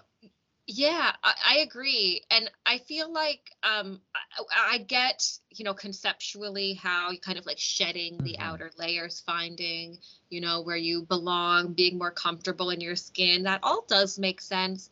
I think that is a bit more appropriate for an adult. And I think the undressing of a teenager on stage is just, I don't know. I don't think that she needed to do that. You know, you don't have to, and I'm not saying that in like a sexualizing way. Like, I just don't think it was necessary. They could have just put her in a really nice dress. Yeah. And there could even have been ways if they wanted to kind of have that. Well, the issue too is like, okay, well, yeah, she's shedding these layers to be her most comfortable self, but she kind of looked uncomfortable for half the song because of that. And they could have delivered that message in a different way. I feel like they could have had her in a structure or something, like in this thing. I don't know. That would maybe have been like amazing. Pieces are coming off of that. Or like Menhiza had. where she was in that Mm-hmm. thing, that dress that kind of Yeah. moved around with her, and then she just walked out of the dress. That Mm-hmm. thing was really cool. Or even UMK a couple years ago, they had that really awesome interval act. And the girl Mm. was walking around in like this big fake skirt thing. And then she just kind Ooh. of walked from the outside of this fake skirt thing. If they would have Mm-hmm. done something like that where it wasn't like she had to actually have the weight of all of those items on her and to Yeah. take them off, like to just be able to actually like break free from a thing would have been more impactful, would have been more comfortable, and they missed an Yeah. opportunity there. Yeah, because that's the thing is like, well, okay, it was a tiered tulle dress, and we remove one tier, and it's still a tiered tulle dress, and you remove another, and it's still a tiered tulle dress, and then you remove another, and it's just a tulle dress without the tiers. Like it wasn't like a impactful reveal in that way too. Um, so it just made me sad because I really love the song, and again, it's like she was a really good performer. And I would have loved it something different to how they presented it. But she did a great job as well. And it still was one of my, it's still one of my favorite songs of this year. I'm still listening to it nonstop. Okay. um, and I loved an interview that she did, or the little green room like break to her, and they did their little interview with her. And I loved what she said about the importance of her representing Portugal and how she can represent all the Portuguese people who maybe like from all around the world, because I Yeah. believe she like lives in the US or something like that, and being able to represent Portuguese communities from around the world is also important. And that spoke to me because I want to represent Ireland and represent the Irish communities around the world that were forced out of our country during the potato famine. Um, you know. So that spoke to me. Um, and actually, after speaking of green rooms, after Miss Portugal's performance, they cut and they did a little interview with Arhana, and she told a cute little story about how she ran in to Fia at the Frankfurt airport, and they made plans to hang out in Estonia because I guess Fia has some family that lives in Estonia. So cute. Yeah, I'm like, that's adorable. We love to Man, hear it. Fia has become friends with everybody. Right? And she gives those vibes. She She does. seems like she's everybody's friend. Yeah. So next up to perform, oh, this was a big one, Yeah. France. Our winner. So, yeah, so of course she ended up winning, and this performance, this was insane. You know, when you watch some performances and you just feel like, wow, this could be an adult Eurovision, and this could win adult Eurovision, and this could get top 5 in adult Eurovision. Like, this was so well done. It wasn't even my favorite song. Like, it was pretty low in my top. It might have been in my top 10, but it was not super high in it for me. But this sold it for me. The the LED, the visuals were all amazing. The LED, like the wall of all those lights that created this like room surrounding the piano, the heart-shaped piano that also had lights on it, all the dancers, that bright pink mirrored dress, like all the visuals were so strong. Vocals flawless, like legit sounding like the studio track. Oh, it was just so good. I mean, like and in my reaction, those are my real reactions. Like I was watching them live and filming my reactions live as the show was airing. And I said after I reacted to that, I was like, "Oh, this is winning." Like I was like, "This is a winner's performance right here." Yeah, I mean, when I watched it, I was like, okay, that was really good. Still wasn't one of my favorites, so I did not vote for it. Mm. Me But I neither, feel but like basically my opinion of this one never really changed from my initial reaction, which was basically like, it's really solid, it's pretty good, and actually, if I recall correctly, someone was very upset with me in the comments over what I said about France. really? Because what I said was France likes to meet our expectations, but they never really exceed our expectations. And I still feel that way about this song. It's great. She did a great performance. It was so polished, but it didn't give us anything new. Yeah. It was just a really catchy, nice, good Franco pop song. Mm-hmm. And but for me, that's kind of where it ends. She was great. She deserved her win. But I didn't. It lacked a wow factor. It lacked a hook for me. Like, I can't even think of what the hook of the song is. Ay, ay, ay, ay, ay. Me. Yeah, see, but okay. See, but it just sounds like it could be so many other things. It's just, I don't know. It's just not that. Palpit, cause something. Ay, ay, ay, ay. Yeah, I mean, I think you had this. Well, maybe you didn't. I don't even remember where I had it. Did you have it in your top 10? I think I gave it like 2 points because it is good. It's just not great. I just don't think it's great. Yeah. Yeah. And see, here's my issue with that, is I do agree with that. But then, you know, they've won 3 times in the last 4 years. So why should they change? You know? Well, they keep winning. Well, and that was kind of my point the first time around, was like, they just play it safe. They play it very safe. And whenever they do take risks, it actually doesn't really work out for them. Like, it didn't work out for them when they sent Alvin and Ahez. And that was a big risk. That was very different from what they normally kind of send. And they sent something safe, and it worked for them. Last year, they sent something extremely safe, and it worked for them. And I expect next year they're going to send something extremely safe, and they might not win again, but it's probably going to work for them. Yeah.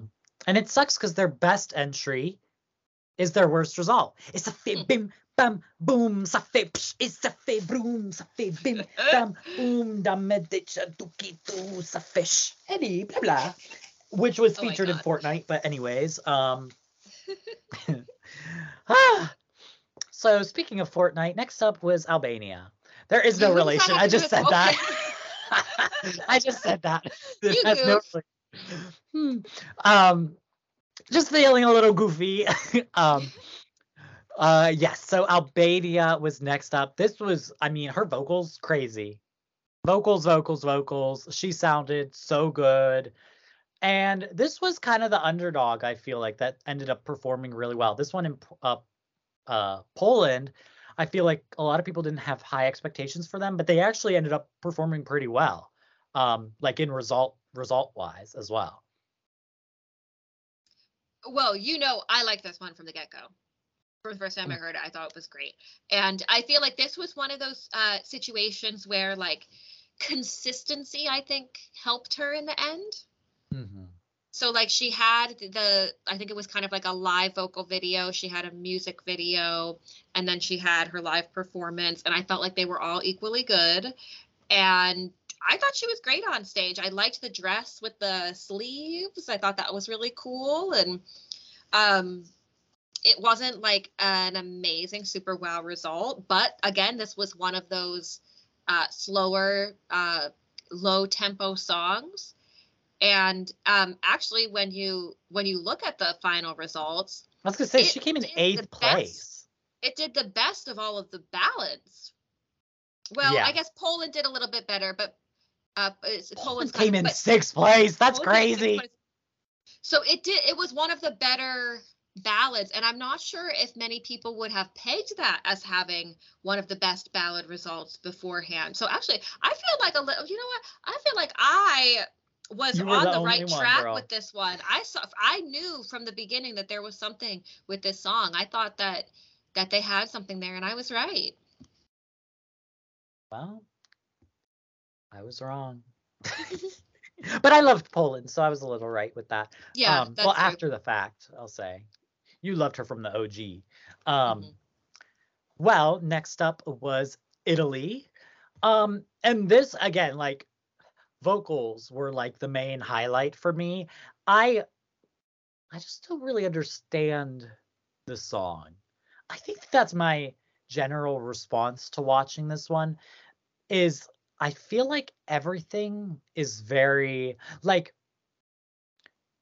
I don't know, nothing goes together for me. Like the way they're singing versus their performance versus their visual that they're delivering with them like in this like kind of fake house, almost like a dollhouse, and you've got them in like I don't know, one's in like schoolgirl clothes and the other one's just in like regular clothes.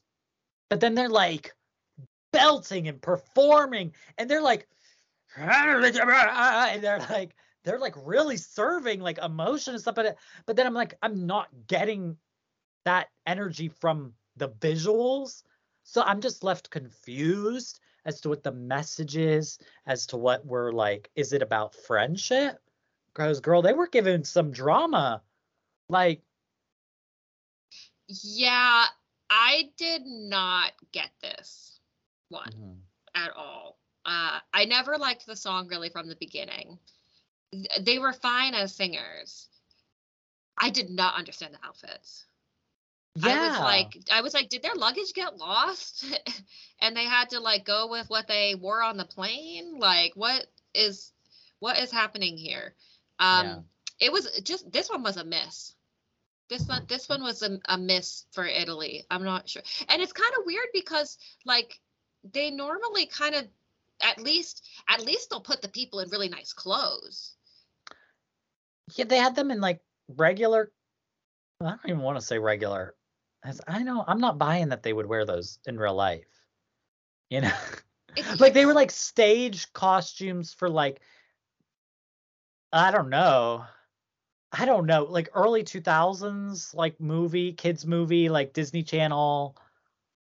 Oh Weird. yeah, the green one was very Spy Kids. Yeah, like I really, it's just like, it's like, and that's just been my thing from the beginning with the song. It's like every aspect feels like they don't connect. Yeah. So then I'm truly lost as to what the message was. In some ways, I almost feel like if this kind of staging, different, but like this vibe of what the visual they were doing for Portugal would have made more sense to me. But I don't know. Yeah. Yeah, Yeah. yeah. Next up, Germany. My girl Cool. Fiat on a forte. I did not learn a single bit, but For people who are listening on Spotify or watching on YouTube without video, I just did the signing for the chorus. I've been trying to learn it very slowly, but it actually is really difficult to learn yeah, sign language to a song, especially because it's not just learning the signs. It's in fucking German.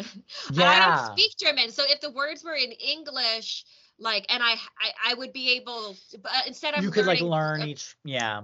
I'm learning the German words and I'm learning the German sign language because it also is in a specific type of German language, sign language. It's not in international sign language. Yeah.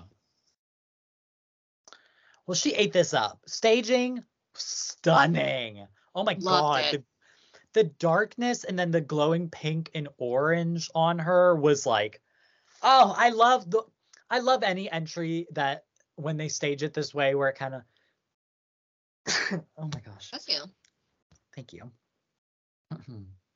I love any entry like when they stage it this way where it just automatically creates a story and a build to the whole performance because it starts out kind of dark and you've just got these glowing neon lights, but then there's like these twinkling gold lights in the background and you've got this big structure and you see the other dancer girl in the background as well, and just like then they come together, then they got a dance break. So cute. So unnecessary, but absolutely adorable. Yeah, it was just so good and radiating positivity like she always does through the whole performance. You just can't help but watch that and just smile. It was amazing. Amazing.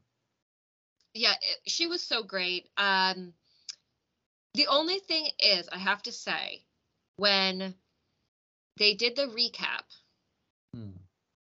I knew that she wasn't going to get like a super amazing placement. I could just really. Once I saw them all together, not to say that I love the song any less, but it was one of those things where it wasn't about her.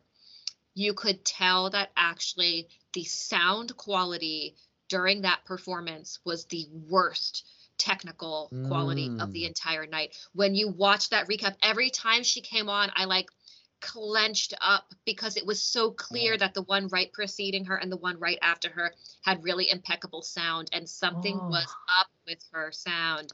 And and I know that she had problems in the rehearsals as well. She was getting an echo. I don't know if she had an echo on the night, or y'all set my girl up. And maybe Mutiny. And maybe it's all in my head, but I don't think it is, because they did the recap a few times, and every time they did the recap, I was like, shit, like something's not right here. Yeah, because anytime things like that happen where I'm like, well, hold on, wait a second. Why is everybody else fine? And you can't get this one person together? Like. And if it was a problem that was so bad, like if she was unable to hear herself or something, they would have probably let her perform again. So I don't know what was going on. Let us know in the comments if you also thought that there was something up with her sound quality, because something just it didn't seem right compared to the other songs, which sounded like studio level great. And I don't think it had anything to do with Miss Fia. Well, I loved her, and I'm not gonna lie, she was in my top 3 after this performance. Oh, I love to hear it. You know, yeah, I love to hear it. I think which means that she probably could have been our winner, actually, for our joint Slay jury if she had been your third. See, because like I don't know what it was. Like, I mean, I always did love the song, but I thought this performance was just gorgeous. Like, I really, really loved this performance. Also, one like thing that I didn't notice. Well, it's not that I didn't notice it, but I felt like it was more like I could hear it better. Was the what is it? The backing vocals when they're like, oh, what is it? What does when they say without words? Without words, you could hear it a lot more in the live performance, which I liked because it was like, you know, you understood a little more of the story just by hearing that. You know what? I listened to that song on repeat, and when I watched the performance, I was like, oh shit, did they add that English bit in? Yeah. Because I truly never noticed it. Maybe because I was always too busy singing On a Vote right along with it. But I literally never noticed it all the times I listened to that song, my winner, all the times I listened to it. Yeah. And then they like really boosted it in the live performance. I noticed that too. But I love that aspect. I thought this was great. Yeah. This, Spain, and Armenia were probably my top 3 after all things were said and done. Yeah, and my top 3 were this, Spain, and Ukraine. Yeah, I feel that. And last to perform was the Netherlands. And again, just amazing. Like, this was just such solid performers, like professional performance. Everybody hit their marks. I'm sorry, she was given drag queen with her hair in the best way possible. But, you know, some people just, you know, they just put their hair in a ponytail. You could tell whoever did her hair said, no, we're on stage. You're getting big ponytail, piece added, braid around it. They went all out. She was given Selena with her jumpsuit. Like, she was serving. They were both serving. You know, I loved that jumpsuit. Like, you saw me wear multiple days in a row my silver head-to-toe 3-piece suit. And give me head-to-toe sequins. I'm gonna eat it up like a Thanksgiving buffet. I'm telling you. I wanted that outfit so bad. I'm like, oh no, right at the holiday, I bet I could find myself a bright red sequin outfit. Yeah, check out ASOS. I'm sure that they got everything over there. I'm sure. Oh, and it'll be on sale in a month. Exactly. Yeah, this was just really good. One thing I forgot about was there were like some technical issues, like with the Netherlands. They had one of their pyros wasn't working, so only one side of the stage was lit up with pyro, and the other side. And apparently, so I thought, so with I forgot to mention this when we talked about Portugal, but at the end, apparently her LED is supposed to be all like white, like it's supposed to like be lit up, but it was all black. And I Oh. didn't notice because the performance started out with like a black kind of dark LED. But I did point out in my reaction, I was like, oh, there's one panel of the LED is like all white. I thought that was the mess up, not the whole LED except for the one panel was lit up. So her whole background was supposed to be lit up, and it just the LED did not work. What It the was hell? fully off. Yeah. Well, there was another pyro mishap. I think it was with Poland, and Mhm. one of the like cannon sparks like did not go where it was supposed to go, and I don't know Ooh. if I don't think it actually hit the backup dancer, but it looked like it went Oh towards my God. it was supposed to go like up and away, and it went like zoop into the stage. That is terrifying. Yeah, I didn't notice it at the time. Obviously, I don't even remember the performance, but I saw someone had posted a clip and they were like, "Did I just watch a backup dancer get maimed by a rocket? Like, what is happening here?" That's like we got to get rid of pyro, I guess. In Junior, people Yeah. don't use pyro very often in Oh Junior my God, Eurovision. that doll head you just adjusted how you're sitting, and just all of a sudden I see this baby doll head pop up. So I'm gonna have nightmares. Oh my God. I was Look at her never a feet. doll They look like girly. elephant feet. It looks like there's more than 5 toes on there too. What is going on with that creepy doll? That's 5.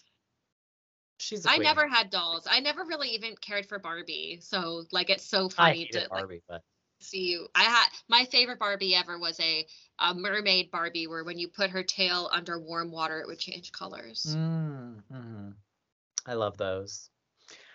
Well, so that was all the performances. They were great. Yeah. Great show. And Really great show. amazing show overall. Yeah, like France ate that up.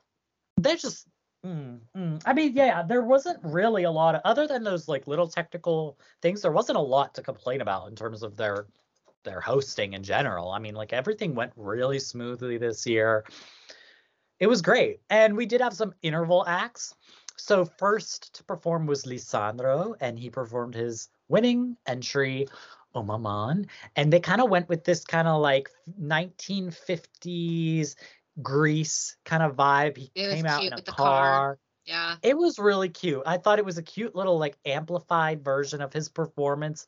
It kind of reminded me, I was like, oh, this was a really good entry. I'm not Yeah. gonna lie. This was really good. And his vocals are crazy. And I remember thinking, a lot of interval acts just lip sync. And I was thinking, oh, maybe it was a lip sync. But then like at one point he was so into the dancing, his mic went away from his face, and like his vocals like it like faded away, and I was like, oh my God, that vocal is crazy. This kid is so talented. Those vocals are just like, I don't know, insane. um just really good, really cute. And then He's adorable. Yeah, his personality is crazy. But I feel like between the two of them, Lissandro and this year's winner, I actually feel like thinking back, I had kind of the same reaction at the results. Although last year I didn't necessarily have one that I was super invested in the way that I was with like Spain and Germany this year.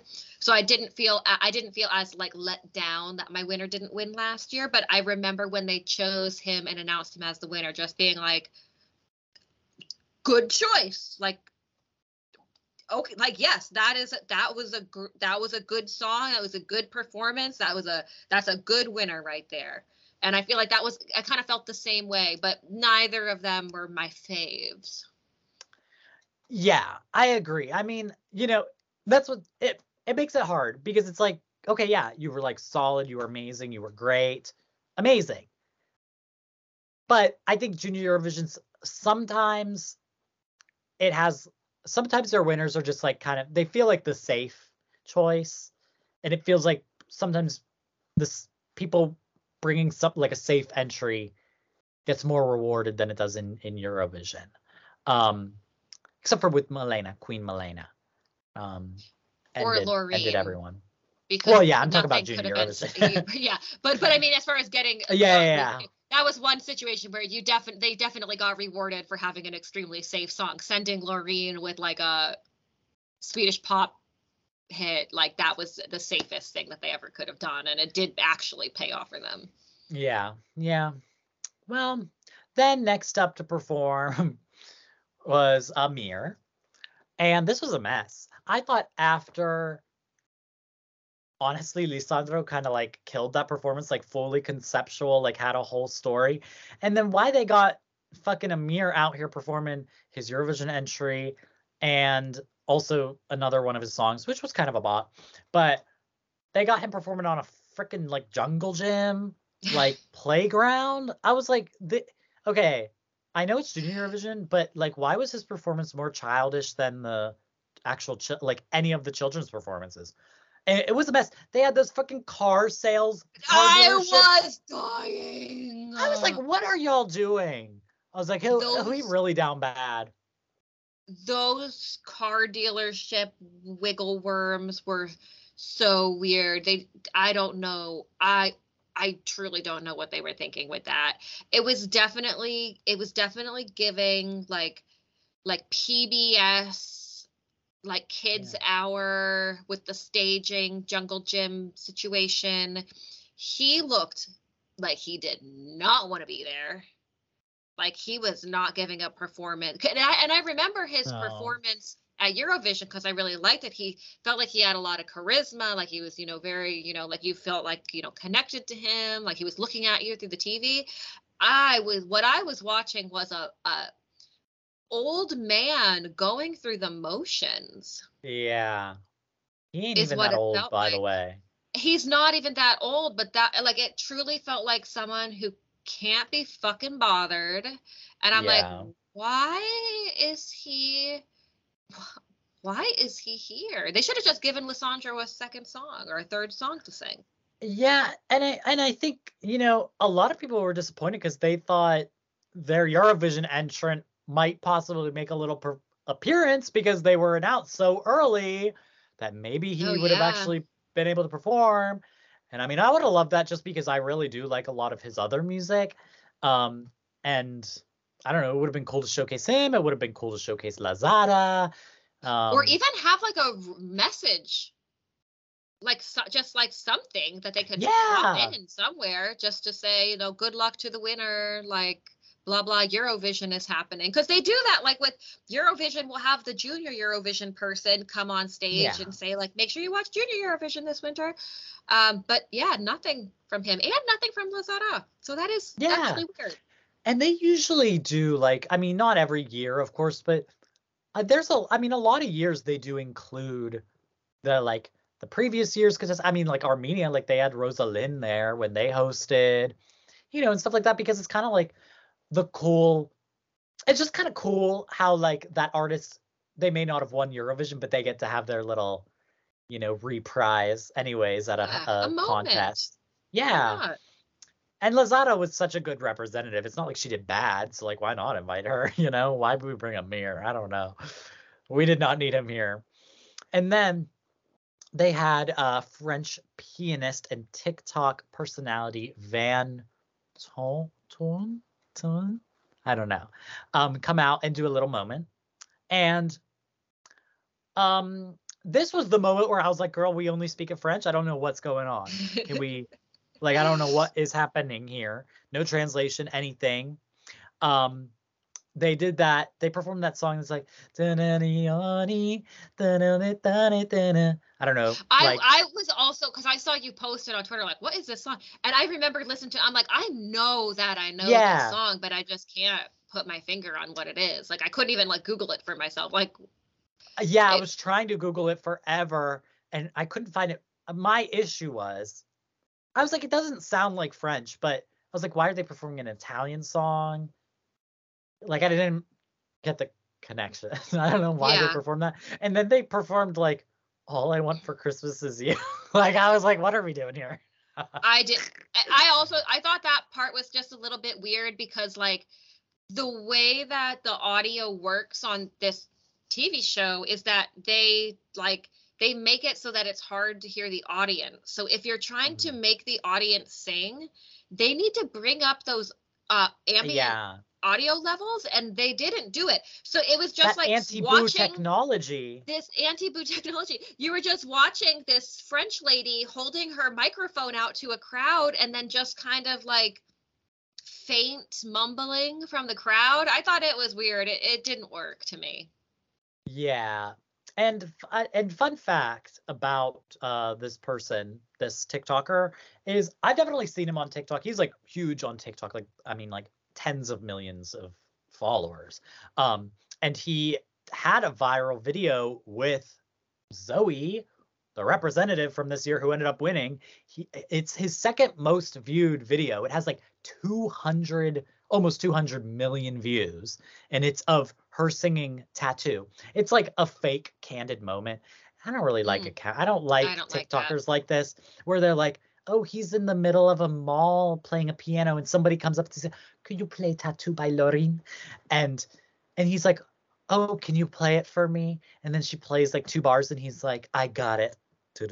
And then all of a sudden Zoe pops up. She was just a random person sitting on at a table in this coffee shop, and then she, no, I don't care about them all. That's corny. It is corny, but people eat that shit up on TikTok. Yeah. And that was before she was announced as the representative. So it was, cute. Cute to see them, there. And then after that, everybody came out to do this little performance of We Are the World. Weird as fuck. So first of all, just a weird choice. I mean, why are we singing We Are the World? It was so random. Because think about We Are the World, first of all, those were for specific causes. 2 times they did that, they were for specific causes. Like it was like to raise money for this specific thing. So this was in collaboration with the Nonviolence Project, and it was celebrating 30 years of the Nonviolence Project, which, by the way, the presenter misspoke and he said 20 years, but I did go on. I was doing research and it was 30 years. So I thought it was really cute that they had Angelina, Valentina, Enzo, Lisandro all come out and do this little performance. I was gagged by Enzo because like Valentina still to this day looks like her 9-year-old self, and Enzo came out and I couldn't even tell it was him, and he was more recent than Valentina and he looked like he aged 30 years. Not 30 years, but it just was, I was like, whoa, I couldn't even tell that was him. But that was cute. And then they had all the representatives come out, and it was kind of funny because Jessica from Ireland, she had this big dress, and actually in the rehearsals they did have her put a shirt on over the big dress. But then I feel like it was even more awkward because she came out holding a sign while everybody else had a t-shirt on. The t-shirt thing, I have to say, brought up a really traumatic memory for me from the 5th grade. So when I went into 5th grade, I went from like this kind of like a non-standard school, let's say, like an experimental school, elementary school. I had never been in public school before. I didn't know that they had dress codes in public schools. So 5th grade, first day comes, I'm going to be meeting all these kids who don't know me. And I've always been a fashionista, so I wanted to look very cute. And I still remember exactly what the outfit was. It was a little pink shirt, and it had like little ruching in the front and these tiny little cap sleeves, and all the edges had like this pink velvet trim on them. It was so cute. I was feeling myself.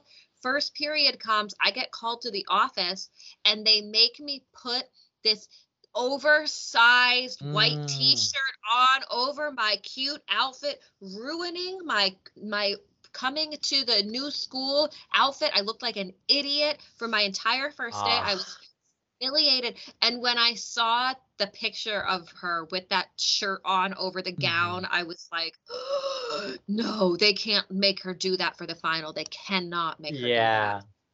Evil. How dare they? Did your school have like a dress code as in like a uniform, or Just like it was actually just one of those typical, like, very sexist, like, all of the rules basically applied to girls, that you couldn't have you couldn't show your shoulders, you couldn't show your belly, your skirt had to be a certain length type of thing. Of course, of course. Yeah. Well, but okay, I'll just speak on this. I thought this was really weird for several reasons. I thought, first of all, just given the circumstances, like in the world and in Europe, this was awkward because in relation to Eurovision, I think there's a lot of calls on Eurovision to, like, maybe speak on these things, maybe disqualify a country. And, that's what, and I thought it was strange to come out and do this performance that promotes this idea that maybe like a country, or honestly, maybe a couple countries that are still in Eurovision, maybe don't really uphold those standards. And, but they're going to come out here and like pretend like that's like a cause that they're truly like care about. And what I thought was really weird was when I went to this organization and I did some research on them. And so they're like it's called the Nonviolence Project. It's their whole thing is like, not just like nonviolence in like communities and stuff like that, but also around the world. They talk about political events. They talk about countries enacting laws and stuff like that to like prevent all these things.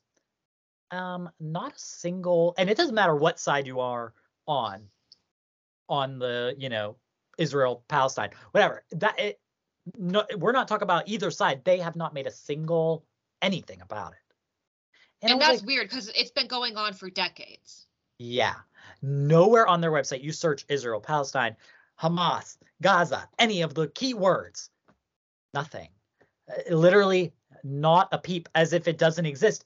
How's your organization supposed to be about like education on these types of things, unjust violence, whatever, but you don't have anything about that? Weird, but you got a lot of posts about selling your bracelets.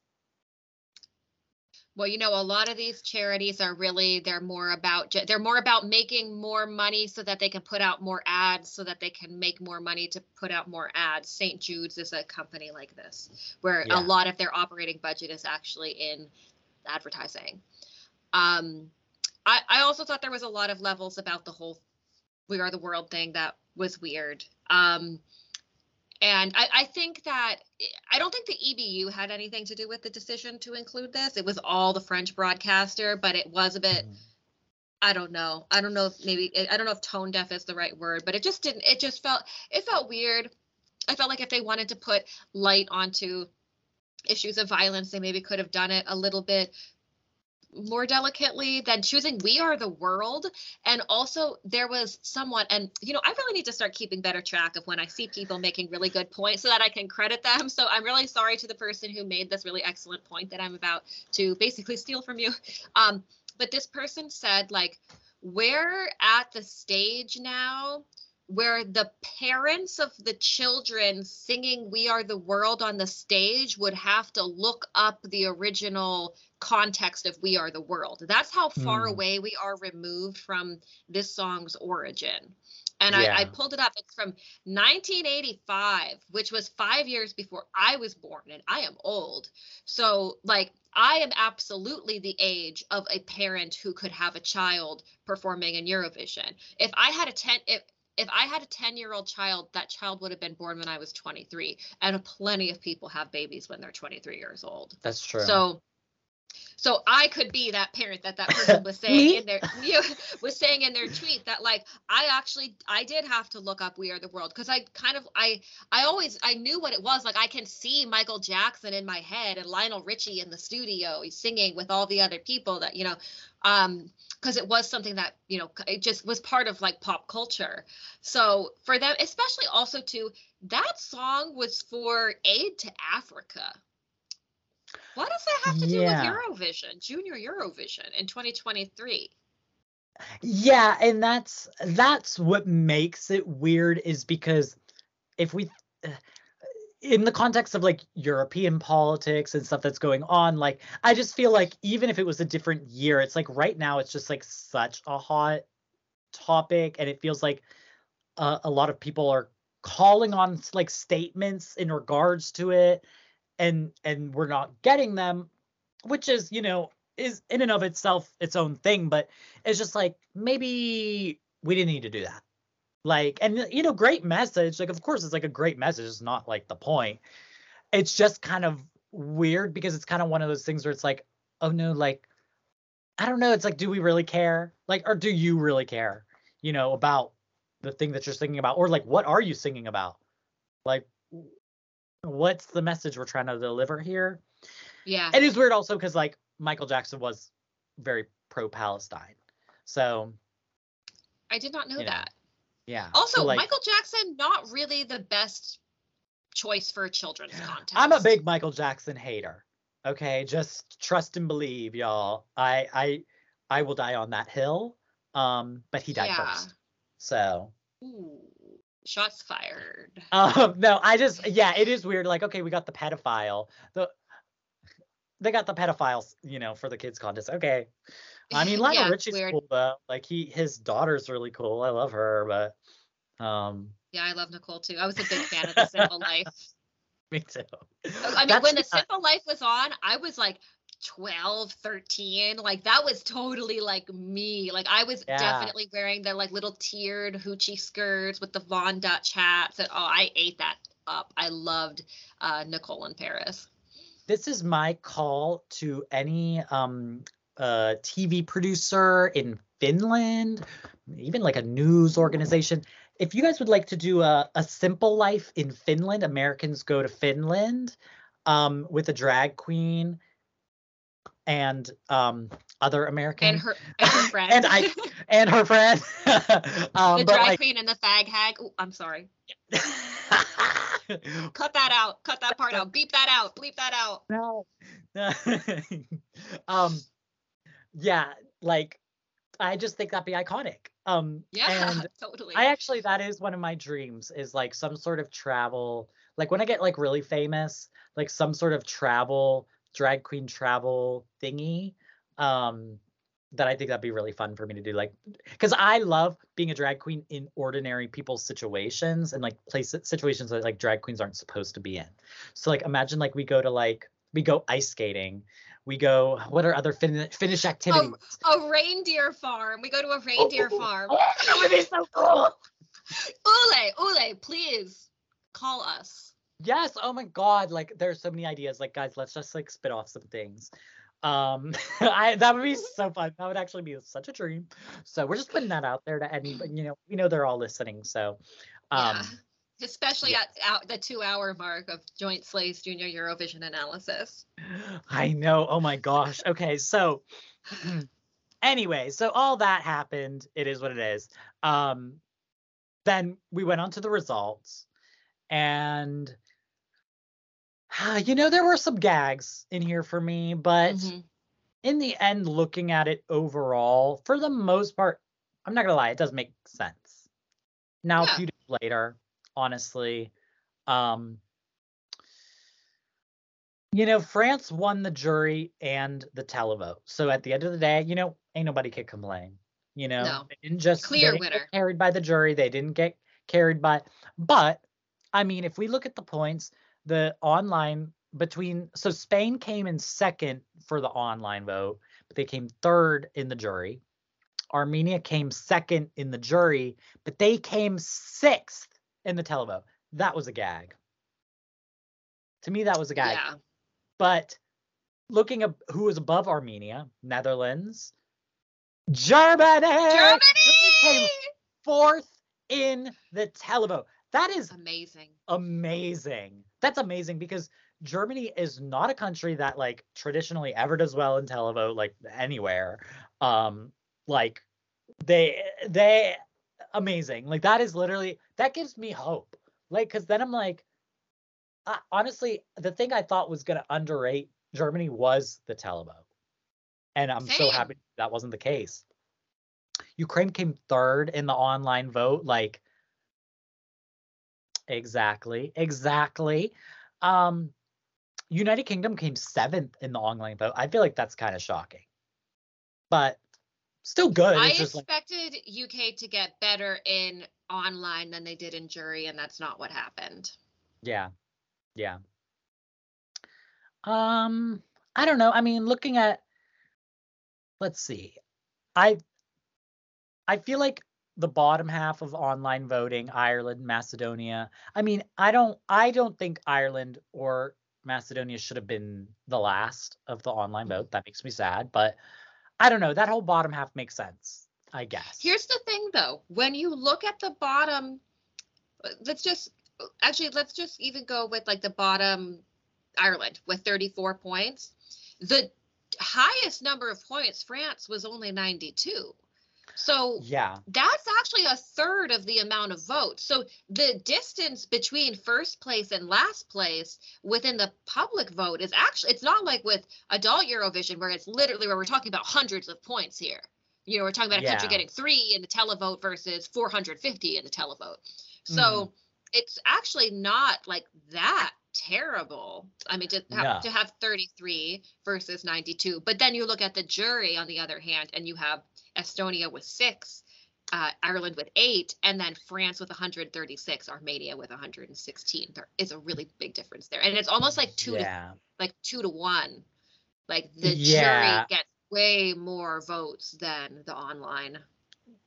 I guess that is true, because I guess the way that online votes work, because of how they do the voting, is it's kind of like all together. It's not like per country 12 points, because anybody can vote from all over the world, and it's all just combined. And so then they take like the percentages of a certain amount of points and then distribute it, which the good thing about that is, because of that, nobody can end with 0 points, because if you get votes, you're going to get points, and everybody's going to get at least one vote.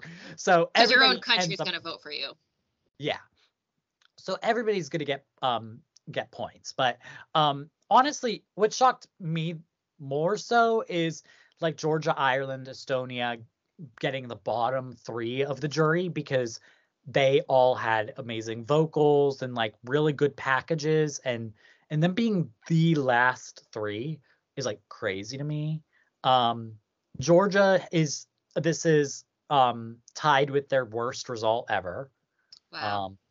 Just with their other song, We Need Love, which was a great entry. When I looked that up, I was like, really? That was their worst? Love, we need a love. Oh, a great song. Yeah. Yeah, so I guess I don't really have anything else to say regarding the results. I mean, I think the results are what they are. Maybe I'm a little bit surprised that Netherlands was so middle of the pack throughout the whole thing. Because I thought that they were like kind of a contender, and they totally weren't in the end with the results. I was surprised to see the UK have such a good result. When it was said that they were 4th, I was like, damn, I did not expect them to come 4th. Really? I mean, you expected them to be lower or higher? I would flip Netherlands and UK. I thought the Netherlands song and performance was much better than the UK song and performance. I disagree. Okay. I think. Well, fuck you. Like you said, oh my god, I was absolutely dying when I watched your results reaction, and the first jury comes up, and you're like, no points for Germany? Well, fuck you then. I was howling. I couldn't control myself. It was so damn funny. No points to Germany? Fuck you. No, I'm just kidding. It was so real for that one. I love that it was the first one too. Like, it was just one jury. And she cleaned up later in the public. Well, not in the jury though. She came. No, in the public. In the public. Yeah. That was a big discrepancy. Got a problem with that, because she could have came top 5 if they but she was bottom 5 for the jury, top 5 for the televote.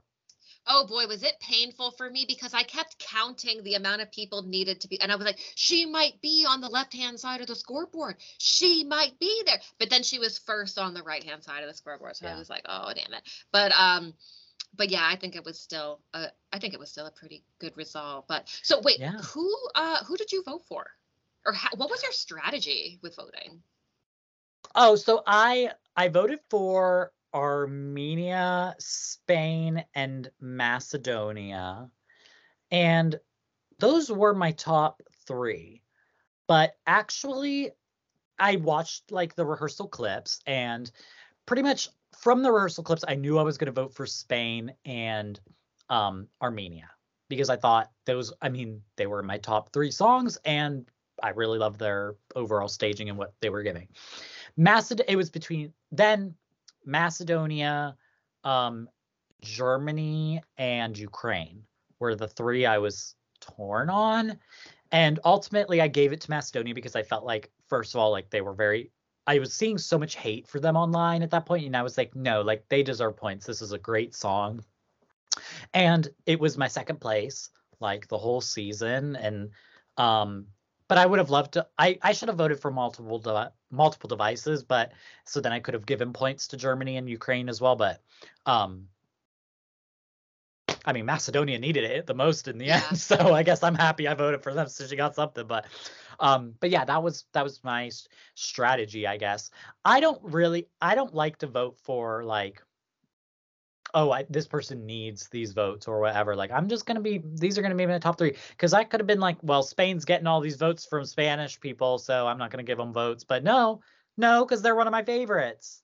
Yeah, that was more or less how I voted too. I did vote on multiple devices, and I did vote across multiple days. So I have 2 cell phones. I have my regular phone, which is actually a phone that has a phone number, and it's an iPhone. And then I have a social media phone, which I only use on Wi-Fi. It's got like a better camera and stuff, bigger screen. And I also voted on that. But I had done on my iPhone, I voted the day before for Spain, Germany, and Ukraine.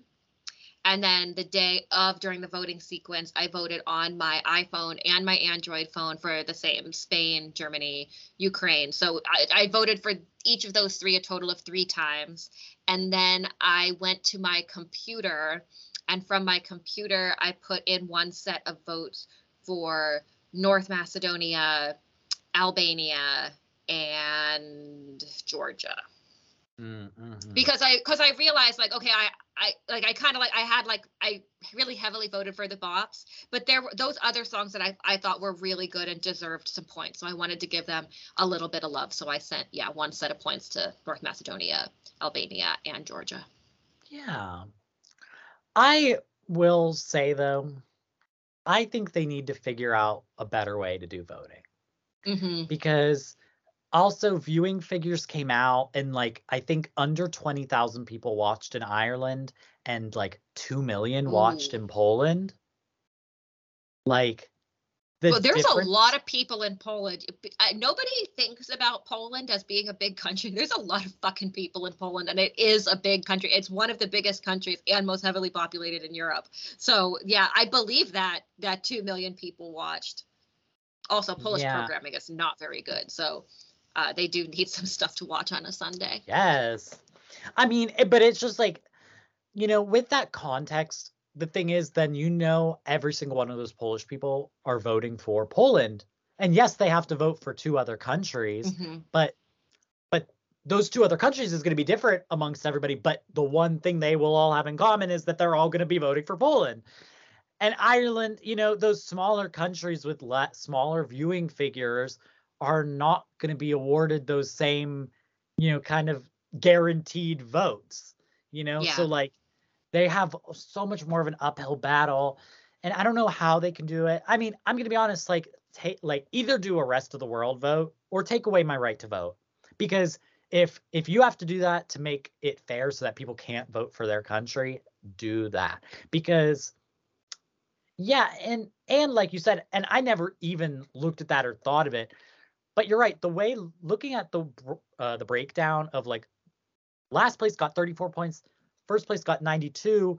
It's so spread out that it's almost like makes the televote not as important.